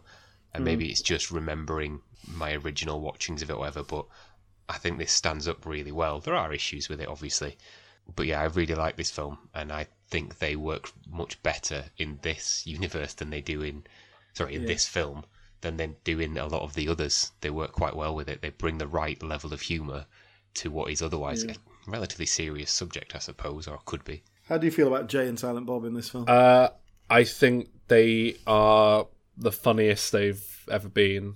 They really click here. This is them being put to good use. They know what they're doing for once. Yeah, great. I'd like to see more of them in supporting roles in sort of genre. So you want to see more of them? Well, just you wait. in like genre pictures, I like the idea like of horror. Yeah, stick them in a haunted house or Scream 3. They work really well here. Like this could be like Bill and Ted 3. You could just swap them out. Yeah. No, I really like them here, and I found them legitimately quite funny in a more intelligent way than they've ever been funny before. Like, it wasn't just relying on snoogens or whatever shit he says and going on about like sucking clits and stuff. It was Snoochie. He does do a fair He does a bit of as that, well. but then he also, says he's driving the car and then breaks it by not knowing what a gear is and stuff like that, which is just a bit more, it's like a different level of humour that it's suddenly working on, which I think's, nice. The plot, basically, is our lead of Linda Fiorentino. She's a Catholic, but she works in an abortion clinic. So straight away, you're setting up this sort of dichotomy character. But again, that is kind of just there to be deliberately antagonistic to set up the character, because the fact that she works in an abortion clinic is never really relevant, other than she's like a bad Catholic, you know what I mean? And she's a lapsed Catholic. And she's called off on by the Metatron, played by Alan Rickman, the voice of God, to essentially go on a holy pilgrimage to save the world, because two angels are going to kind of accidentally destroy and all existence. What a find they had in Matt Damon, eh? It's a shame. Do I get a hint of sarcasm? Well, you've got brilliant, lead actor material. Matt Damon. He's a good actor. I like Matt Damon. Shame he couldn't bring any of that talent to the table in this particular film, isn't it? Well, I think this is one of those examples of where Kevin Smith making films with his friends and having a good laugh doesn't get the best out of people. Yeah, for me, Matt Damon just seems to be enjoying himself, whether he's acting well or not. Doesn't seem to care. He just seems to be having a lot of fun with it, and you can see that he's enjoying himself, whether or not he's good or not is different. I think he and Ben Affleck are awful in this film. I think Ben Affleck is particularly awful in this film. To say my sort of concept of Ben Affleck's largely been shaped by watching things like Argo. It was just astonishing. He's awful in this film, and But I don't think Ben Affleck is a good actor particularly. I think he gets away with it and he does a fine job. Just right away, like, why would you not cast them the other way round? That'd fix it. That'd make it work, like, so much better. It might not be great, but they're just not the right way round, those two parts. Ben Affleck, I think, could play that real maniacal dickhead because he does it in Mallrats. I think I agree with you to a certain extent. I think the issue with that is at the end, when it flips, I don't think I could see Ben Affleck go from that maniacal dickhead to the drunken human who's sorry about it now. I don't think that would work. But overall, throughout the film, yeah, you're probably right. And similarly, I think Matt Damon's too inherently likeable to work in the role he's given here. And that was supposed to be Jason Lee. That would have been so much better. Yeah, originally it was meant to be Ben Affleck and Jason Lee again, but Jason Lee had some filming commitment, which meant he couldn't give the time to it, which was why he took Azrael in the end. You know that cheating couple on the bus, like when the guy gets shot? Is that the same couple that are getting off on the hood of the car in Chasing Amy? Scott Mosier is the same, isn't it? Scott Mosier, yeah. It is the same woman as well, actually. Oh, right. That was a nice little bit of continuity. I thought that was quite nice. But she's like the production manager on the film, you know what I mean? She wasn't like an actor. They just said, "Oh, can you play this extra role?" Yeah, but I assume they're meant to be the same characters as well. Then that's quite a nice little detail. If you're gonna do this sort of intertwining universe connectivity thing, I'd much rather we get stuff like that than, oh, my friend fucked a dead guy in a toilet in that town once. Yeah, it's a bit too on the nose. Yeah, two angels are played by Matt Damon and Ben Affleck. They've been sort of banned from heaven, and now they've find this way to get back in. But in doing so, will undo end existence. Brilliant concept, like really fantastic concept there for a story, I think. Well, what I do like about this is how much sort of Christian iconography, Christian ideas, and like stories and stuff that it brings in, and like the angels and all this sort of stuff, without being alienating, because I don't know that much about all these details. It's explained just enough to pull you in. Yeah, I mean, a lot of it's very. I don't think it's particularly accurate a lot of the time. You know, you've got Chris Rock complaining that all the white apostles are remembered and the black ones were forgotten, when of course they were all fucking Middle Eastern. But yeah, I mean, one of the angels is called Loki, which isn't even a Catholic or Christian. That as well. You know, it's Norse mythology. It's not even the right kind of god or anything like that. So it's not particularly. But it does play for the most part. Now, just to go back to the two angels there, you've got Ben Affleck and Matt Damon, who I've complained about and I think are shocking in this film.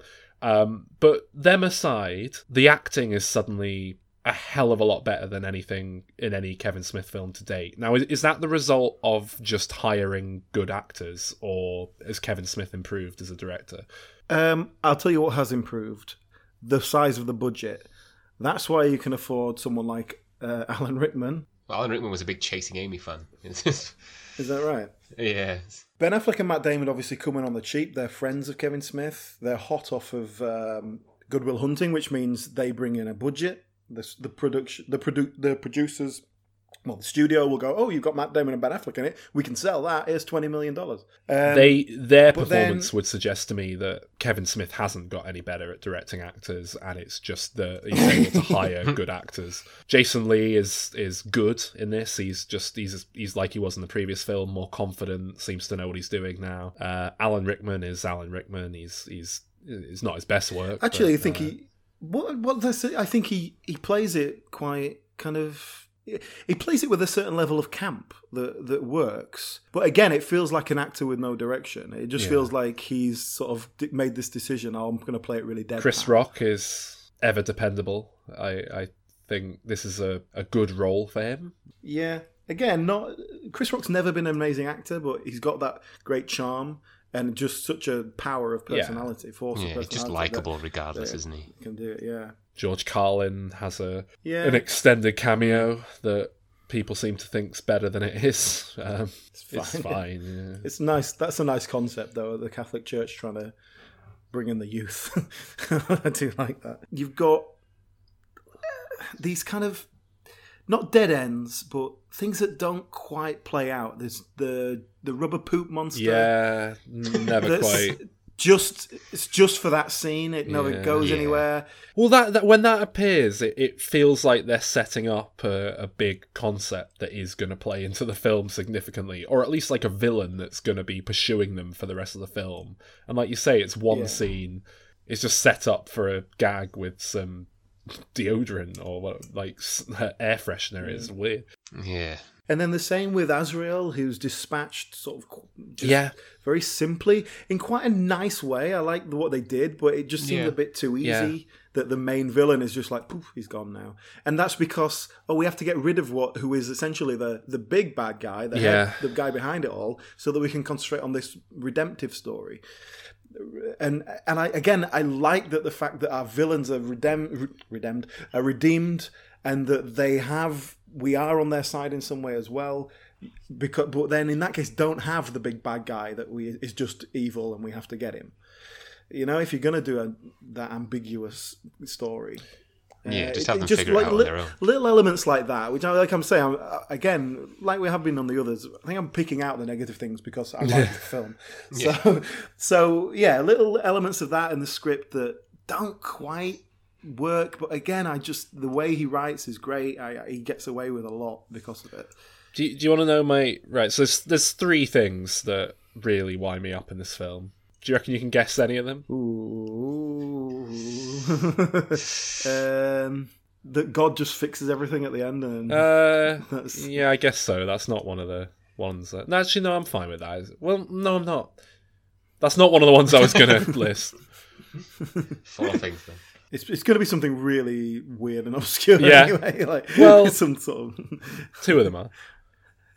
One of them is.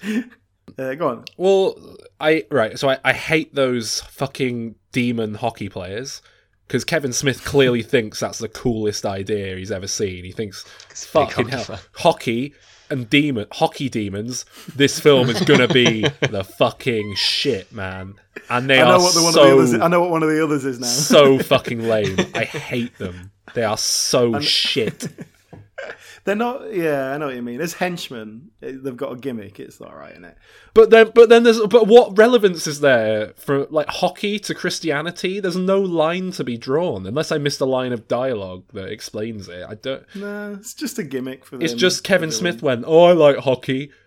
Yeah. You could have at least written a line of dialogue like, they manifest in a, they were a hockey team. Way that fits. In the car accident. Yeah, anything. No, they're just.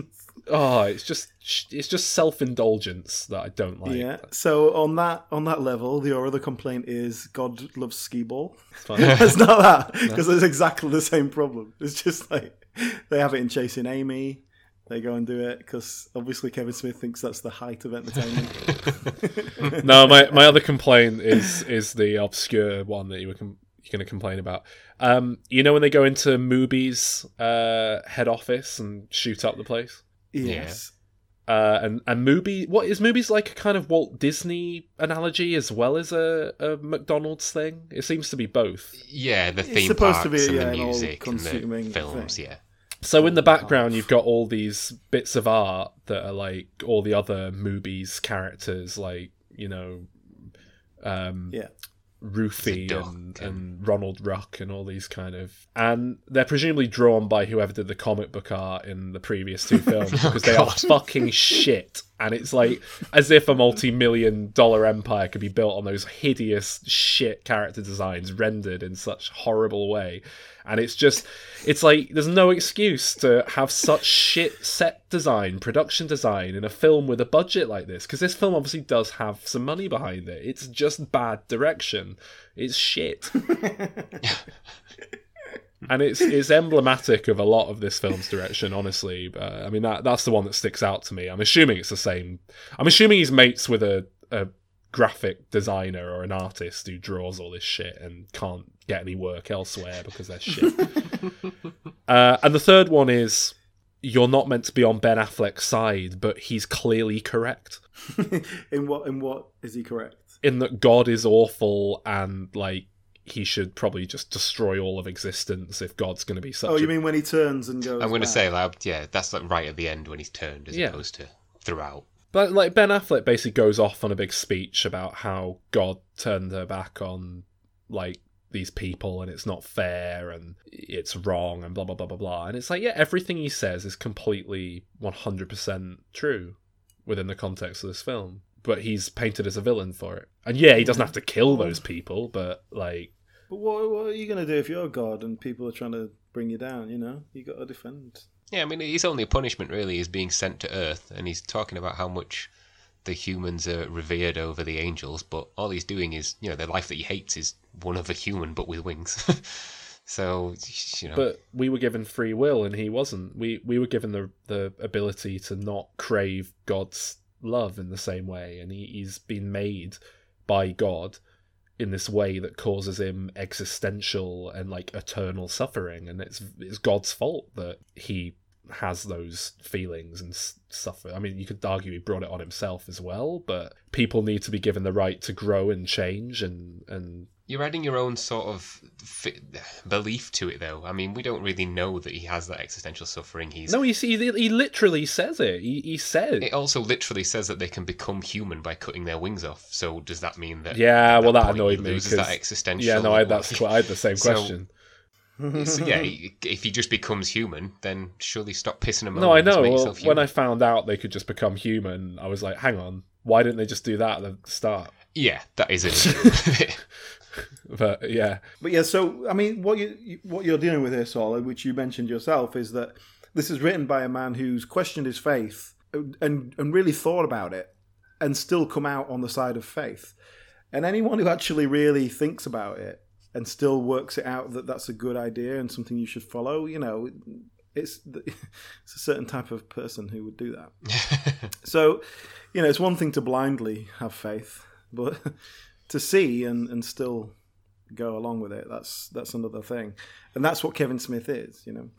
Well, that's it, because you're coming at it from a point of view of like, well, I've analysed this and obviously this is nonsense. If you're gonna actually try and apply logic to it, then this doesn't work. But you know, that's not what I think. And my problem with that is not that Kevin Smith's written that. I think that's fine, and this is his thing. My problem with it, whenever Kevin Smith talks about it, he's like, "Oh, don't take it so seriously. It's a film with a rubber poop monster." yeah. It's like, well, you know, if you're gonna explore these ideas, then Yeah. you've done it. You can't then just go, "Oh, it doesn't mean anything." Yeah. You're obviously expressing yourself. You're expressing your ideas about religion. Stand by it. That's fine. We haven't really spoken about Linda Fiorentino. There was a period of about 3 or 4 years where she was a thing, What else and then she done? disappeared again. Men in Black. Oh, it's her. Okay. She was in a little indie film called The Last Seduction, which was kind of a bit of an indie success. I've seen that. Yeah, that sort of neo noir thing. Yeah, exactly. Yeah. And that kind of got her into the mainstream for a couple of years, did these 2 films basically, and then disappeared again. I don't know really what happened to her. She got pregnant, didn't she? The new Christ. She had the Christ born. Yeah. She's a perfectly fine actor, but again, I might have to blame the director for this. She plays this thing like she's stoned. Like she's on tranquilizers or something. I've only seen her in this and Men in Black, I think, and then an interview with her. And from my experience of her, that's just sort of how she is all the time. She looked a bit out of it in the interview as well. She And might have in been Men in just Black, she's very. She might be just off her fucking tits on drugs. It's not impossible, is it? Oh no. Maybe that's why her career just stopped. Well, Kevin Smith said, I know Kevin Smith's word isn't necessarily anything to go on, but he said that she was very difficult to work with. Oh, And really? he wished he'd given the role to someone else, whether that's she's a professional actress. Again, you know, or who knows. But he said she was very difficult to work with. That could be the performance of someone who's just trying to get through it. Yeah. So, Alan, Mm-hmm. I know you don't like the film Home Alone. Yeah? Is that because Kevin Smith told you that you shouldn't like it? No, in fact, Kevin Smith loves John Hughes. I don't know. I find it interesting that he took a pop at Home Alone, and maybe Yeah. he doesn't like it, and that's like the one John Hughes film he doesn't like. So, another sort of broad thesis about this film and why I think it maybe doesn't work as well as it ought to. Kevin Smith, he's got the comedy thing down in this film. He's got the hang of making a sort of funny, amusing film, more or less. He's not a good enough director to do any of the other stuff this film requires. For instance, make Matt Damon seem cool and menacing, like when he shoots up that bus. That scene doesn't work at all. Give it a sense of scope. Give it a sense of like big menace or peril at the end. It completely, the cinematography is shit again. It's completely flat in the exact same way, way too close in. That's interesting. It's different DOP on this one. Well, it's shit in this one, and it's not wide enough shots now. Now you never pull back far enough to get a sense of, like I say, scope. It's just very flat. It's just the most bland way of shooting a film. It's just point a camera. It's done competently, but... They insist on having a different DOP for this bigger scale film. They say that we're going to give you a budget, we want a proper DOP. The DOP is Robert D. Yeoman, who basically does all Wes Anderson's films. Because there are a few shots where, like, with a different choice of lens, it might have looked quite nice. There's one where... when they're fighting each other on the train carriage, and then it's shot from, like, through the window from outside, and it, like I say, with a different lens, that could have looked nice, but there's no depth to it at all. It feels so flat and lifeless, and most of the film feels like that, and it feels very claustrophobic. I don't know if that's a budgetary thing, like the set wasn't big enough to, like at the end when Ben Affleck's flying around causing havoc, it just feels so small and intimate in a way that I don't think's intentional. It's just, I just don't think Kevin Smith's a good enough director to pull this script off properly, basically. And I put it this way: Little Nicky has a better sense of scope and like peril and story than this film. But on the plus side, the idea of Jesus having a relative on Earth, really fucking great concept again. Really fantastic way the plot develops. Love it. So, there's some good concepts. Well, anyway, how did you feel? What was your rating? Yeah, it's alright. I give it a 7. Yeah, I mean, a similar sort of thing, really. Yeah, it's like, I think it's all right, but I'm going 8 because again, I like his writing, and it always just pulls me through. So, despite the flaws that we've mentioned, I'm happy to give it an 8. I do think this might be his weakest film to date, though. I've got to say. And this again, this has been a 10 out of 10 for me at times in my life, and it's come down slowly over the years. I mean, this is a film that I still really, really love. And again, I can appreciate the faults in it. And yeah, it's an 8 film, but I enjoy it like it's better than that. But yeah, it's an 8. Let's move on. Let's move swiftly on to the last one. Now the culmination of the View Askew universe, the Avengers of the View Askew universe, if you will. The big crossover event no one asked for. Well, I mean, maybe you might know more about this, but my memory is that the story goes, Kevin Smith told Jason Mewes if he got off the smack, he'd put him in a film again. And this was the result. Because Jason Mewes... No, I don't think that... I think there was a story going around at the time of something along those lines. But I think this is the film where he was basically on smack throughout it. And after this film, he said, I'm never using you again unless you get clean. I'm not your friend. We'll never speak again unless you get clean. And it was the experience on this film that led him to that decision. Well, that's interesting, because it's the best performance Jason Mewes has ever given. So yeah, just in case anybody doesn't know, Jason Mewes, was a heroin addict for a long time and pretty much a fucking no-hoper, like druggie. Probably only alive because Kevin Smith helped him out financially specifically, but also, giving a sort of purpose. And I've got a bit of a COD psychology theory that the reason Kevin Smith keeps Jason Mewes around and likes him so much is because he's one of the few people in his life that makes him feel good about himself. Like, I'm better than you. Yeah. Because we've mentioned that Kevin Smith is so insecure about himself. I think a complete fuck up like Jason Mewes is one of the few people who makes him feel better. And there's a certain condescension and patronizingness to their relationship. Jason Mewes gets put down by Kevin Smith puts down Jason Mewes more than he puts down anyone else. He'll have a joke with other people, but he's too busy putting himself down.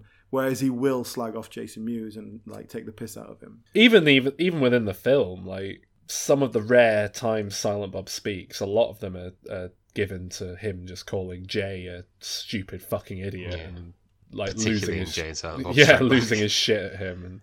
And to be fair to Jay, why doesn't he just fucking talk? Oh yeah, on that scene on the bridge at Jay and Silent Bob Strike Back when he's doing it, I'm like, yeah, I'm totally on his side. We know you can speak, just fucking tell him. You know he's an idiot, just explain it to him. Well, and he's trying to mime a sign by doing a it's not even like an obvious mime that he's doing. Anyway, yeah. You could argue in previous films that he just didn't have anything to say. He didn't need his words. But in this that one particular, it's like you need to communicate something. Just communicate it. Yeah. The story it's kind of a continuation of what was set up in Chasing Amy, in that there's a comic book based on Jay and Silent Bob, which is, I mean, something of a MacGuffin in Chasing Amy, but in Jay and Silent Bob Strike Back, there is a Hollywood film being made of that comic book, and so Jay and Silent Bob want to stop it from happening. Hot on the heels of X-Men, like way before superhero movies were a proven entity. But again, Kevin Smith can't just stick to one plot, so he has this whole diamond heist thing that they get involved in. There's a chimp in there. Chimp. Will Ferrell. It's an orangutan, I believe, actually, but okay. Oh, it is an orangutan. You're right. Yeah. Racist.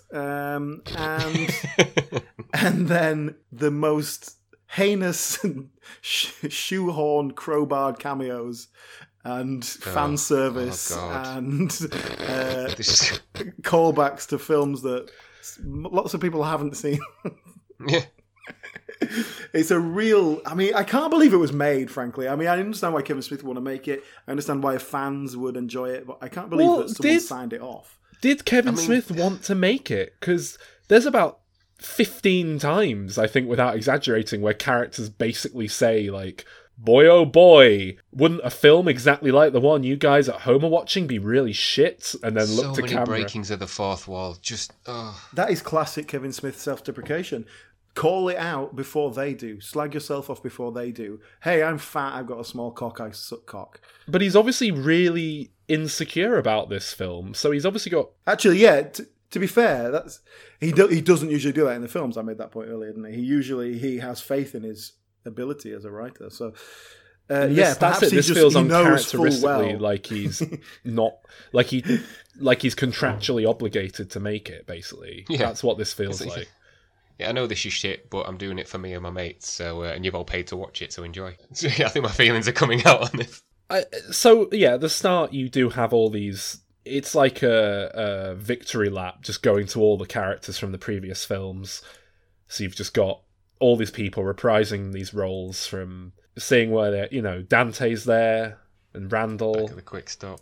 That's all right, because it's part of setting up Jay and Silent Bob. That one works. Then you got Ben Affleck from Chasing Amy, and they go to visit like Jason Lee, and it's just very. You've got both Jason Lee characters from two different films. If you haven't seen those films, exactly, it's Jason Lee again. Oh, it's Ben Affleck playing a character. Wait, he's playing himself now. What's going on? But it's himself that kills hookers. It's and none of that's handled very well at all past the quick stop bit. And even the quick stop bit, like I said earlier, why are they treating it like it's the same day as Clerks when it's like 7 years later? The fucking shutters are closed. Not only are they closed, but the exact same shoe polish sign assuring us that they're open is still there. Survived all these years. Yeah.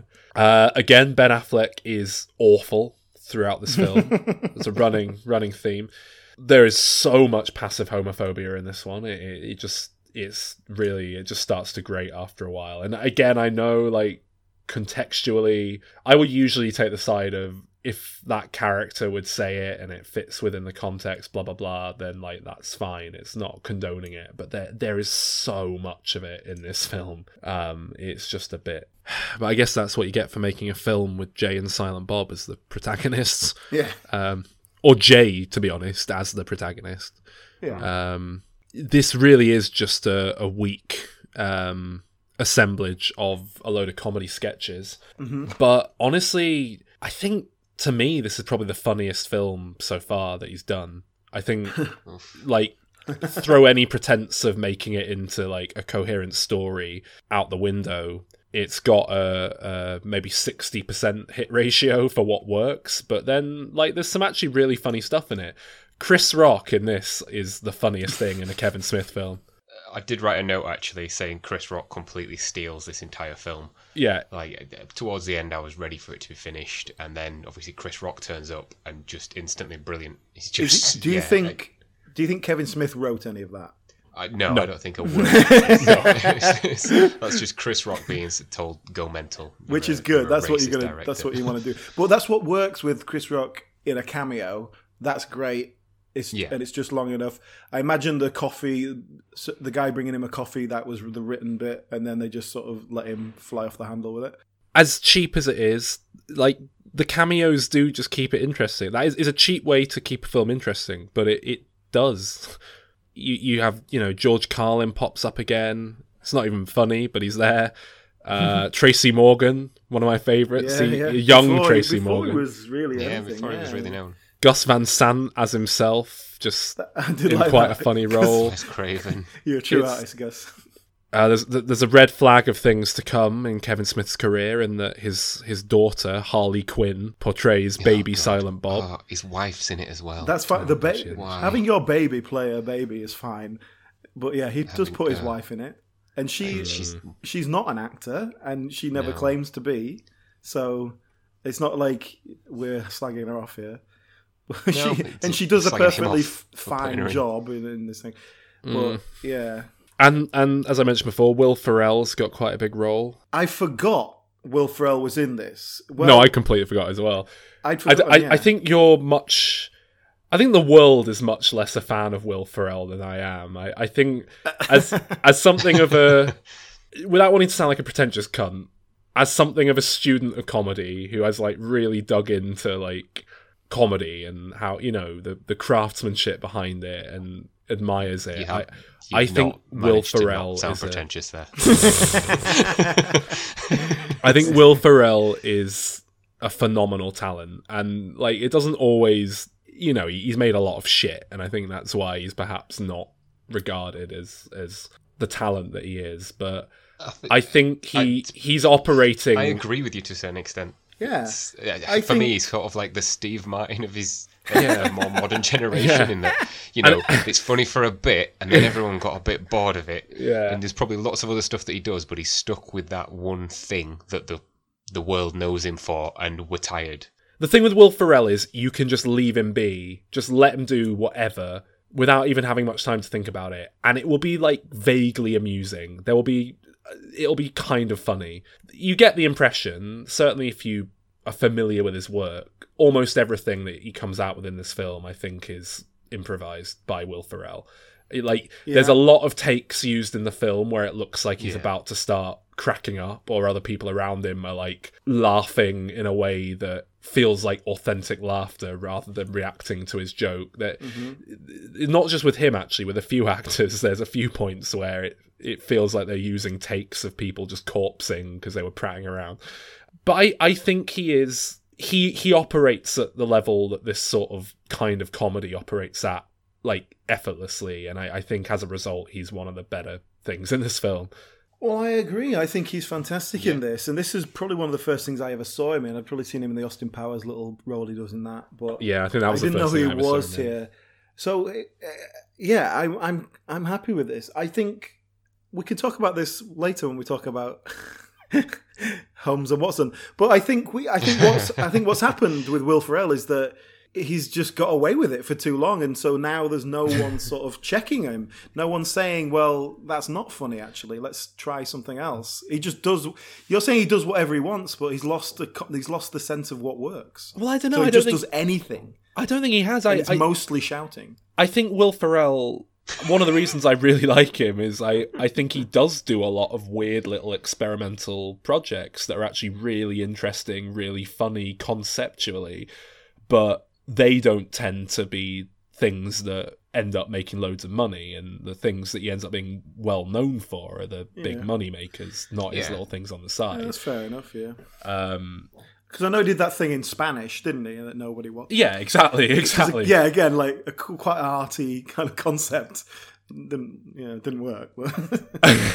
I assume that he wasn't really very well known for anything at this point. I assume he'd just done Saturday Night Live at this point. I guess that's what he was doing. Yeah.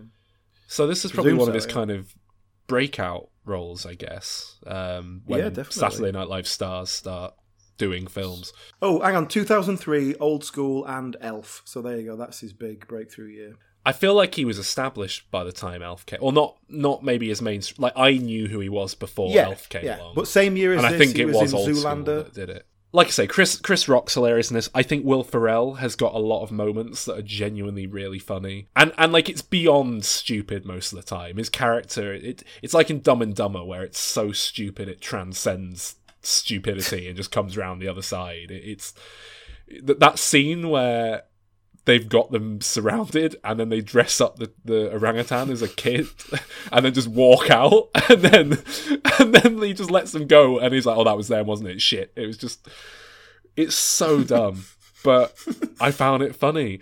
And you know what really made me laugh was when they're on the set of Scream, one of the Scream films, and which is presumably why Jay and Silent Bob inexplicably appear in Scream 3 for a cameo. Yeah.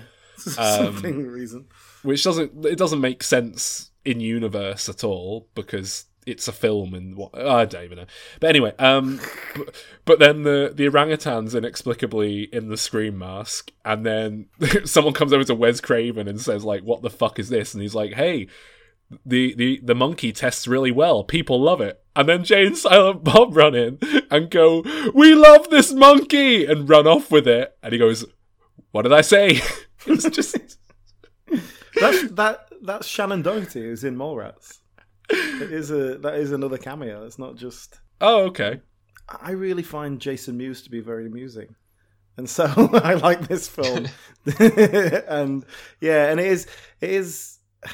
There's loads of bits you like. There's loads of bits where you just think, I can't believe you're doing this. But because I have watched all the previous films, I know what's going on. Yeah. I think it works for me. I think this is just, it throws enough shit at the screen that enough sticks to kind of get away with it, basically. I think objectively, it's Kevin Smith's worst film to date at this point. But subjectively, I get more out of it than... To be honest, I'd probably rather sit down and watch this than any of his films apart from Clerks, just on a personal level. You see, I know what you're saying, and I agree to a certain extent, but it's the same. I could watch Mallrats just over and over again, whereas I wouldn't sit down and watch Clerks over and over again, even though it's a better film. But yeah, I know what you're saying. Yeah. Funny, completely pointless, but that's okay. It's a stoner comedy. I give it 7 out of 10. Yeah, I'd give it a 7 as well. I mean, it's a low 7, but yeah, it just about gets there for me. Again, I feel like I have to explain my scoring a little bit because I don't hate it as much as the score might suggest. You know, there are plenty of bits in it that are funny. I probably quote I think we're being very generous. I don't think you need to explain it if it's going to be lower than a 7. But yeah, it's a 5 for me. Yeah, fair enough. Yeah, sorry. They are, of course, doing something of a follow-up to Jay and Silent Bob. Jay and Silent Bob reboot. Well, it's been announced. Whether it'll actually film or not is another thing. I think it is very much Kevin Smith's next project, which doesn't mean... Yeah, I say in pre-production. So. Yeah, it doesn't mean it's 100% going to happen, but I think they're very close to cameras actually rolling on this one. It does seem like it's happening, so... Yeah. Have you read the supposed plot? Isn't it something like there's a new superhero movie or some shit? And essentially it's Jay and Silent Bob Strike Back, but he wants to do it better. There's a reboot or there's a sequel to the Bluntman and Chronic film, and they have to stop that from being made. Right. So but I mean, that's what it says on the internet, but that's apparently the plot. What the fuck is the internet? It's funny. Jason Mewes is funny. Yeah, I can't argue with you. I mean, just to put my 2 pence in, because I'm obviously not going to be here. I want to see Jay and Silent Bob growing up, I want to see the teen years where it can actually get away with being like a teen comedy. Ooh, a prequel. Yeah, it's something along that lines. I think it'd work as a TV series, but that's where I would see it going. I want to see Jay and Silent Bob Babies, like Baby's Day Out, based on the like 5 seconds at the start of this film before they grew up. It's just Baby Jay shouting "fuck." Yeah. What about Jay and Silent Bob in an old people's home? Oh my god. Oh my god. The thing is, so long as Jason Mewes lives long enough, that'll probably happen. Yeah. What do you mean Jason Mewes lives long enough? What, Kevin Smith? He's lost all the weight now. He had a heart attack. That's why. He's looking very healthy now, though, isn't he? He looks gaunt. He looks like a fat man who's lost a load of weight. No, I think he looks very healthy. He's gone vegan, hasn't he? Has he? It's the healthy. Oh, no. He's gone vegan purely because he's like not smart enough to eat a healthy diet unless he just kind of. I mean, crisps are vegan. Yeah. Anyway, let's call it a day for this one. So that's the first act of Kevin Smith. Be coming back next week, where we will be dealing with the sort of second bit of his career. The awkward, middling attempt at Yeah. the Hollywood mainstream. Yeah, we'll be covering Jersey Girl, Clerks 2, Zack and Miri Make a Porno, and Cop Out, which was very much the sort of knife in his heart. I liked Cop Out. Well, I'm saying it now. I liked Cop Out. You liked Cop Out? And I don't have to defend it because we're not talking about it. You like Cop Out? Yeah. Yeah, that's all I'm saying. I'm not going to defend it because I'm going to let you talk about it next week. To be honest with you, I am looking forward to watching it again and just seeing what I can get out of it. Because I remember it not being terrible. Thanks for coming in. Yes, thank you very much. You're welcome. Thanks for having me. See you next week.